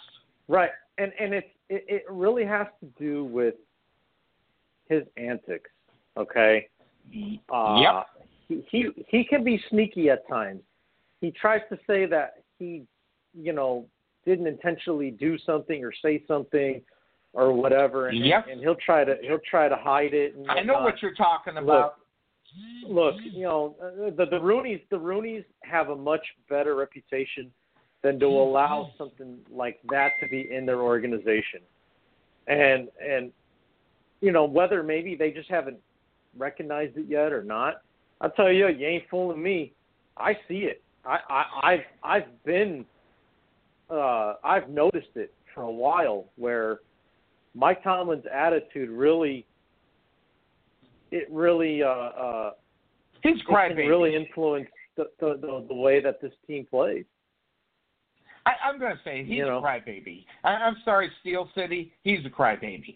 All right, because what Cuervo said was true. That walking on the sideline and him actually being in the field and getting part of that play, he was looking up at the screen. He knew exactly what was coming in. That's the sneaky part of him. And then the crybaby BS about it, about microphones in the locker room over in Gillette. Get over it. You're not going to beat the Patriots in Gillette. I mean, and let's just say there are. You better figure out how to beat them. I don't even want to hear that crap. That's crybaby bullshit to me. That's the way I look at it. And if you can't get over the crybaby bullshit in the NFL, you don't deserve to be a coach. I think I'm there. I think they should fire him. And of course, I was on that bandwagon 2 years ago. If you remember correctly on the show, I thought they should have fired him. And it stemmed from him doing that crap that you were talking about, where he was walking on the sideline during a play and he got in the field to play. You can't tell me any differently because that's his reputation, and that's the problem. Oh my gosh, Cuervo, we figured it out. It's the reputation of the head coach that's killing this team. Right. And I mean, look, there's a few things, between the whole Le'Veon Bell thing, the whole thing with Mike Tomlin. I just think that the age factor too. Like, Ben is not young anymore. He's not the quarterback that we're used to seeing on the field, and I think that plays a big part in it too. So I just think maybe the Steelers need to start looking at getting a little bit younger on the offensive side. I mean, between Ben, between Ben and some of those guys up front on the offensive line, they're starting to age, and it just seems to me like these other teams. I mean, Cleveland, they're young, but they're also getting better. Baltimore's getting younger with Lamar Jackson and some of the weapons that they have. Cleveland, the weapons that they have on offense. I mean, the Bengals are the Bengals. They're a dumpster fire until they figure out what's going on. They don't have a head coach yet, so I wouldn't worry about the Bengals. But Cleveland's much. getting younger. You're right, Cuervo. So I don't know. Maybe the Steelers just haven't. Maybe they just need to kind of move on with try to keep pace with the other teams. It's just not happening right now. Interestingly enough, when you look at the NFC South, I mean, you talk about dumpster fire. and Tarvin was talking about this just yesterday. He's given up on Cam Newton. And look at what else is going on. Tampa Bay, they lose their coach, but they're keeping crab legs. And that is never good. And Atlanta sucks. So what is happening right now before our eyes is that the Saints are turning into the New England Patriots of the NFC South. Because those other three teams right now, you said dumpster fire, all of them are right there. I mean, until Carolina figures out whether it's going to be Rivera or Cam, or if they're both going to be able to work together, that's going to be a problem. And Tampa Bay, they're just a mess anyway. And Atlanta can't get out of their own way. They're going to be the Miami Dolphins, Buffalo Bills, and the Jets of this division if we don't watch it. I mean, because look at Drew Brees will play another 2 years. I mean, the guy's not getting hit, Cuervo. I mean, you can talk about what an NFL season does to you, but Drew Brees is not getting knocked down, 15 times a game. So what has happened there is really simple. They know where their money needs to be spent, and that's on the offensive line, and they will develop wide receivers. And that's exactly what's going on over there. Compared to other teams like Atlanta where they had the wide receiver that should have been able to go in and make a first-day impact, and he did, but they were still losing football games. What's the difference? Well, the difference is in the quality and the maturity of your quarterback. And right now, Matt Ryan is a mental midget. And until he puts Cuervo, until the Atlanta Falcons put together a 12-4 season, they're mental midgets because they should be able to do it, and they should be able to do it the New Orleans Saints way, which is score a lot of points, and they have not scored a lot of points in the last 2 seasons, and they should. Yeah, no. Well, you're talking about the Carolina Panthers, I'm assuming, because I know you were talking about Cam Newton. Panthers. Well, no, I was actually talking about the Atlanta Falcons. I mean, you got a 1-2-3 punch that you can't even. Geez, you're not even scoring points. I mean, you're not even scoring points. Nah. Yeah, that's why the NFC South is so tough. And until the Saints are not, I'm calling the Saints to win the division next year. I don't even care what happens because those other 3 teams in that division are mental midgets and they won't be able to get the job done. Same thing up there. We already know who's going to win the AFC East, right, Cuervo? We already know who's going to win that division. So we got 2 divisions within football that we already know who is going to be. One in the NFC side, one in the AFC side. So those 2 teams are set. And he's coloring the rest of them. Yeah, there's some things that could happen. The AFC South should be open and shut for the Colts, but they won't because Houston's getting better. So that used to be an open and shut division. It's not. And the AFC North has never been that way. The AFC North, could go to 1 of 3 teams because one of the 4 teams will suck during that season. And same thing with the AFC West. I mean, AFC West they've had 3 teams that going at it each and every year. Now, the other team that is kind of set right now. You could probably put the Rams already. Don't need to do anything else. They could stand pat and not even draft anybody, and they'd be in the playoffs next year. So you got 3 teams that are already in the playoffs next year before we even start talking about what's going to happen in the off season. Yeah, exactly. So I mean, it's going to be interesting to see. I mean, at this point, it's all about just. It's a chess game, really, with these other teams. So that's how you got to look at it. I'm telling you, this was a good show. We blew through 2 hours like we were, knife through warm butter. It's unbelievable. I mean, it's been great. I put in 3 hours, but I think we've tore this thing up here today. Have we missed anything? I mean, we've been ripping on everybody, so I don't think we missed. I don't think we missed too many things that are going on. Did anything happen within the last hour? Let's find out. Hit the button. Nothing that I've seen. Yeah, nothing that I see. Nothing I know of. So, yeah, we already got the firings and everything else, which we covered. Is there? What about Greg Williams? Will he coach the Browns next year, Cuervo? I think he does. I've already called it.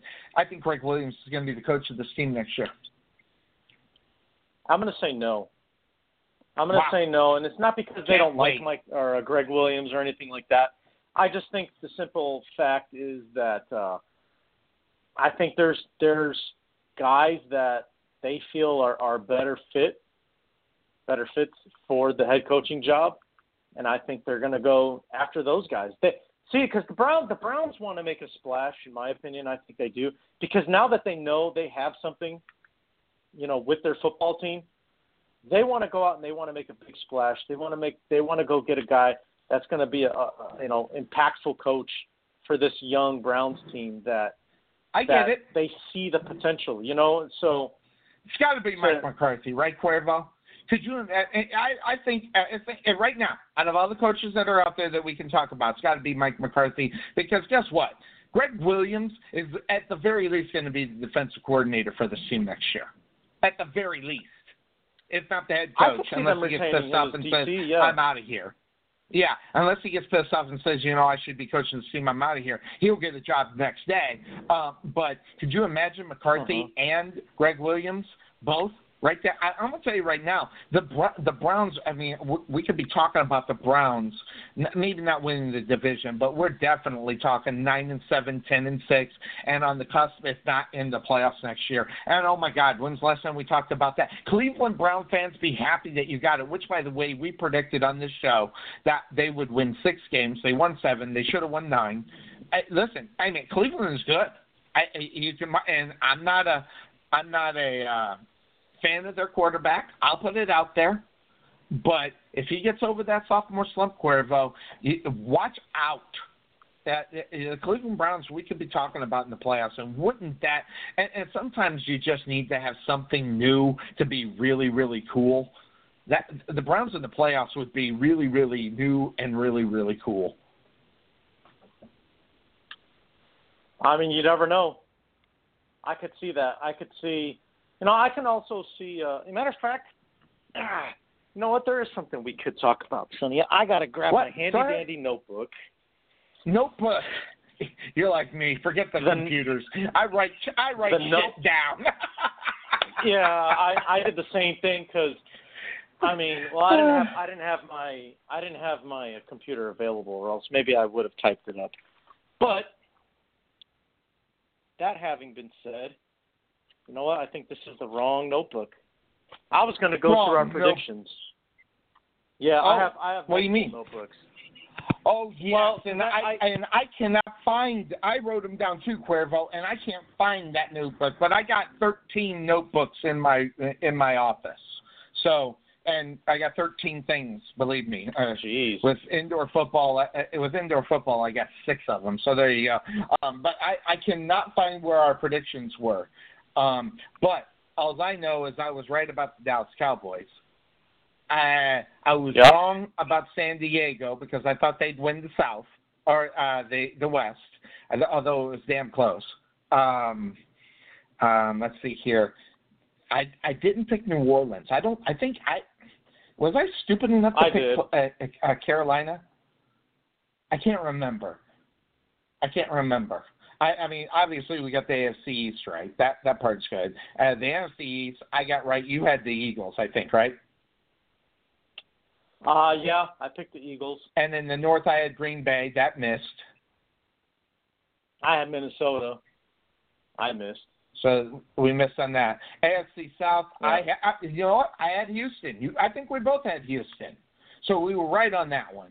Although I don't like that. I wish it was somebody. I wish it was. No, I didn't have Jaguars. Houston. You had Tennessee. I think I had the Titans. Yeah. Yeah, I think you had Tennessee. And the NFC, we had. Did we both take the Rams? I think we both took the Rams because or the 49ers. The Arizona the Rams Cardinals or 49ers. In San Francisco. Yeah, and I might have did a Sonny crazy pick. I might have picked San Francisco. You're gonna have to find that. But let's see here. Yeah, and I had. We can save it for Sunday's show too. Yeah, exactly. By the way, next week we're going to be on our regular time, 9 o'clock. If we do 3 hours, we do 3 hours. Now, granted. But there's games on Saturday, and that bodes for a very interesting thing because I unfortunately work up until 1 hour before then I got to drive home. So I'm gonna be later than the games on Saturday morning. So unless we did it Friday, and wait, hold on, this Friday. No, I got a basketball game on Friday night. So we can't do. So we're gonna have to maybe. So what are the games that are on Saturday, Cuervo? So we've got Saturdays, the Houston-Indianapolis game, and then you have the Dallas Cowboys in Seattle. Okay. I'm on Seattle, and I'm on Houston. And that's not even looking at any of the background, but I think that's exact. Here, I'll write that down, too, because I got my notepad for our picks. So the first 17 pages were the first 17 weeks of it, and here's playoffs to Super Bowl I wrote on the top page. So, all right, so, I know where we look. Let me hit this button right here. It'll tell me.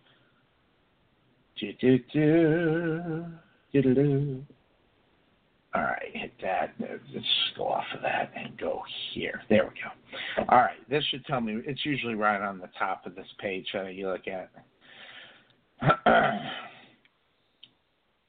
Click, click, click, click. All right. You're right. Saturday, it's Indianapolis at Houston and Seattle at Dallas. And then Sunday is Chargers at Baltimore, but we'll be on air. We'll talk about that. Okay. And Philly and Chicago. We'll talk about that on the 3-hour show on Sunday. So those two games. So what we'll do is we'll review the games on Saturday. Again, I'm on Houston and I'm on Seattle. So Sonny right here.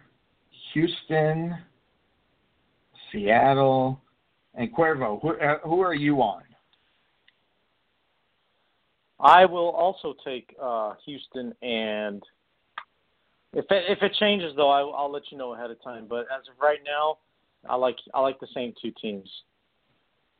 Seattle. All right, yeah, something that goes on, or you do some more. Now, granted, we haven't had time to even look at that because we could break it down, but it's not going to do us any good in reality because things are going to happen during the week and things will change and they'll be different. So maybe, let's see here, Thursday. Hey, guess who's off on Thursday? Sonny Clark. I am off on Thursday, so we'll find time on Thursday to be on air, and we'll talk. As of right now, we're on Houston, Seattle, but we'll talk about them on Thursday. We'll find a time to do it since I will be available.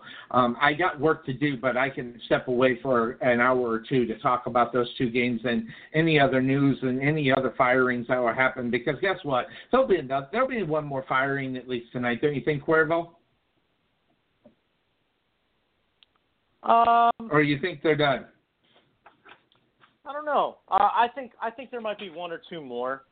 Obviously, Cleveland hasn't announced what they're going to do yet, so that could be something to look forward to. I'm sure there's going to be one. 7 teams out there without coaches right now, Cuervo. We have 7 teams out there without coaches. Cleveland, Green Bay, Tampa Bay, Denver, Miami, Arizona, and the Jets. Yep. So we have 7 right now, and it could go to 9. I thought there would be 9, at least 9. So I think there's 2 more out there that could happen. And wouldn't it be great if it was even more? You want to talk about a cleaning if they went to 10? That'd be crazy. Oh, here it is. This before we get out of here, Cuervo. The Raiders, they hire former NFL channel draft analyst Mike Mayock as their GM. So this is simple. This guy is going to be – they should have just called it a different name, Cuervo. They should have said player development out of college because he's not going to have anything to do with the NFL. This guy knows college guys. I'm sorry.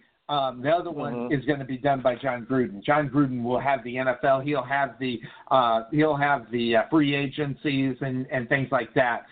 But I think that's where it's going to be at. Mayock will advise Gruden on the right guys to take in the combine or in the draft, and then after that, he's just going to be GM in name, because I don't think he's going to do anything else.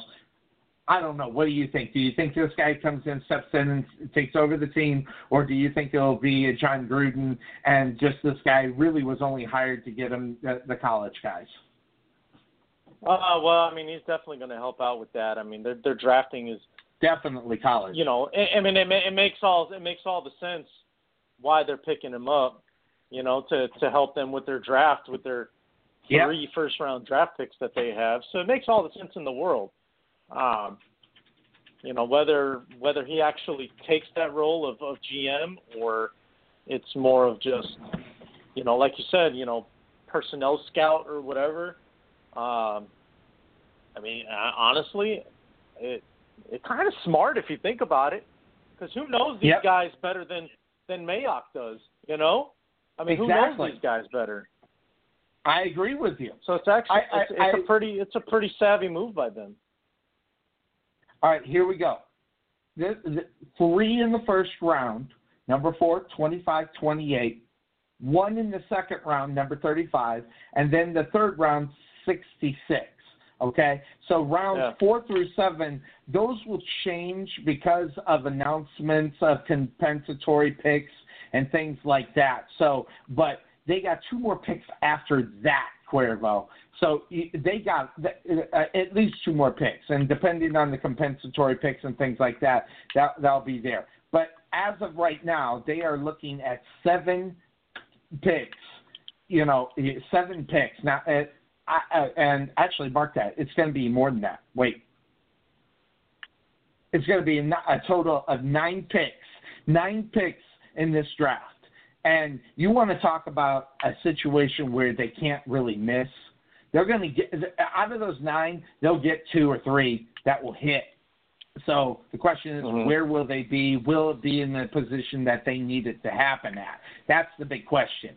Now, obviously, their first-round draft pick, number 4 pick, is going to be one that they will want to be an impact player immediately. Now, the question is, will it happen? That'll depend on who they pick and what position. But the Raiders have to go.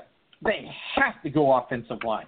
They really, really do. They've knotted up some good offensive linemen. They need to get 1 more, and I think that's what they need to do. They knotted up 2 offensive linemen in the offseason last year. That was very much needed for Derek Carr. One of them got hurt. I think Jackson got hurt. He was hurt through most of the season, so that didn't help him. But I think, that should be interesting. So, yeah, and I'm trying to look at that. Let me hit this button here. Yep, that's all I wanted to cover. I mean, we covered everything. Philadelphia. Hey, Philadelphia. They made the playoffs, right? And Philadelphia with Foles. Who are they playing? Right. Philadelphia. They're playing the Chicago Bears. The Bears. Wow. In Soldier Field. Wow. That's going to be a good game. That's gonna be a good game. Both ways. And by the way, just to let you know, I was listening, which I normally don't do, but I was when I got in the car, on Saturday mornings, I listen to a show on ESPN. It's like a documentary show, and I listen to that on Saturday morning. I hadn't been in the car until Monday morning, and they were talking about how Foles missed a $1 million payday by just a little bit. You know what I'm talking about? Do you remember that conversation? I know. Yeah, I know exactly what you're talking about. He missed it by 4 plays. So he got hurt 4 plays before 4 plays before the percentage would have went to 33%, which is what he needed. He missed it by 4 plays. I'm in full agreement. You got to give it to this guy. You got to give it to him. And that'll be interesting, because I'm going to tell you right now, The best backup quarterback in the NFL. You can say whatever you want. The best one's right there. I mean, Foles is the best backup quarterback in the NFL right now, bar none. It's not even close, by the way. Just to let everybody know, you don't get a Super Bowl MVP with a backup quarterback. I'm sorry. So he's the best that's out there. And not only that, he got them the ticks under the W's when they needed them. So they better give him $1 million. I mean, they will regret it because he won't come back, Cuervo. That would be a sign of disrespect, I think. I think he will not come back if they don't live up to that and give him that money. And he would be right. Yeah, I mean, I would be upset too. I mean, I'm sure there's a way that they can, modify the language or whatever you want to say it on that contract to where they could pay him that money. It's a bonus, so they can. It's not a base salary. So the base salaries are set and you can't change it. This was a bonus. So they can change the bonus any way they want to in order to pay it or not pay it. To pay it, but they can't change it not to pay it. But they can change it to pay it, and that's what they really, really need to do. Holy smoke. Yeah. Yeah, I think you take care of that guy. Like you said, I mean, take care of that guy. He got you a championship just last year, and he's going to be your guy again this year, leading you in the playoffs. Carson Wentz ain't coming back. All right, newsflash, Eagle fans. I mean, I know that's what you're wishing for. That a miracle. It's not going to happen. Like Carson Wentz ain't coming back this year, just like last year. So yeah, Nick Foles is your guy. Doug Peterson has already said he's going to start this game. He's got a rib injury, but he's going to be ready to go. He's going to play. He's already been named the starter. I've seen the play guy hit on that. That was an unfortunate hit where that happened. So that was that really kind of hurt him. See, that game's that's going to be that's a big injury at that time. So what we'll do Thursday, we're not sure what time we'll be on the air. I'm going to try to shoot for this same time, Cuervo. Does this time work for you on Thursday? What's your schedule? Yeah, so I'll be back at work. I'd say probably about 1:30 your time would be best. Was that your lunch time? That's my lunch time, yep. What time do you get off work, or do you got plans after work? I don't know if I have plans after work, but I get off of work probably around 7 your time. Maybe 6:30 if I'm lucky. 7 would be, or 7:30 wouldn't be horrible. So we'll do that. We'll play it by ear because in case there's a situation where you can TCB after work for more important things, you definitely need to do that. So we'll keep an ear open. It's only Monday, so we'll try to find out what's going on with that, and we'll check in with it. Okay. Yeah, that sounds like a plan.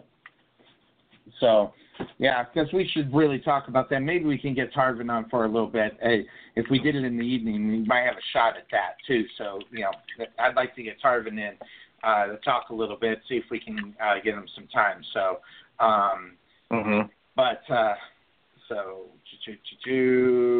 So, hold on. Okay, all right. I did pick the Saints. Oh, amazing. And I had the Rams, too. I had the most right. According to what's saying here, and this is Todd Mintz, he kept track of it. He said, I got most of the divisions right. So that's where I did well, picking the division winners. So when you find that, we'll find that out. I'm sure you'll be able to find that right. And maybe within the time I'll find it, too, because I got it somewhere amongst the 12 or 13 or 14 that I have. So I'll see if I can find that, because I wrote them down too. So we'll see see if I can find them. Okay, yeah, I think I know where mine is. It might be in my truck, but I'm already upstairs and I'm comfortable. So we can always save it for the weekend show or for Thursday's show. Or Thursday's show, yeah. Let's shoot for Thursday, and we'll talk about that. We'll talk about some other things regarding the NFL. It's going to be a great week, and there's going to be more firings coming. I'm almost sure of it. I think Cuervo's in full agreement. There will be at least one more, if not two. So I think we did good. So that's going to do it for us here on the Couch Potato Sports Show. Little afternoon delight thing going on over here. We'll do that, get it squared. We had a good time. 2 hours and 15 minutes. We kicked it in the ass, my friend. We'll do it next on Thursday as well. Everybody, thanks for joining us. We're out of here. Take care. Catch you next time.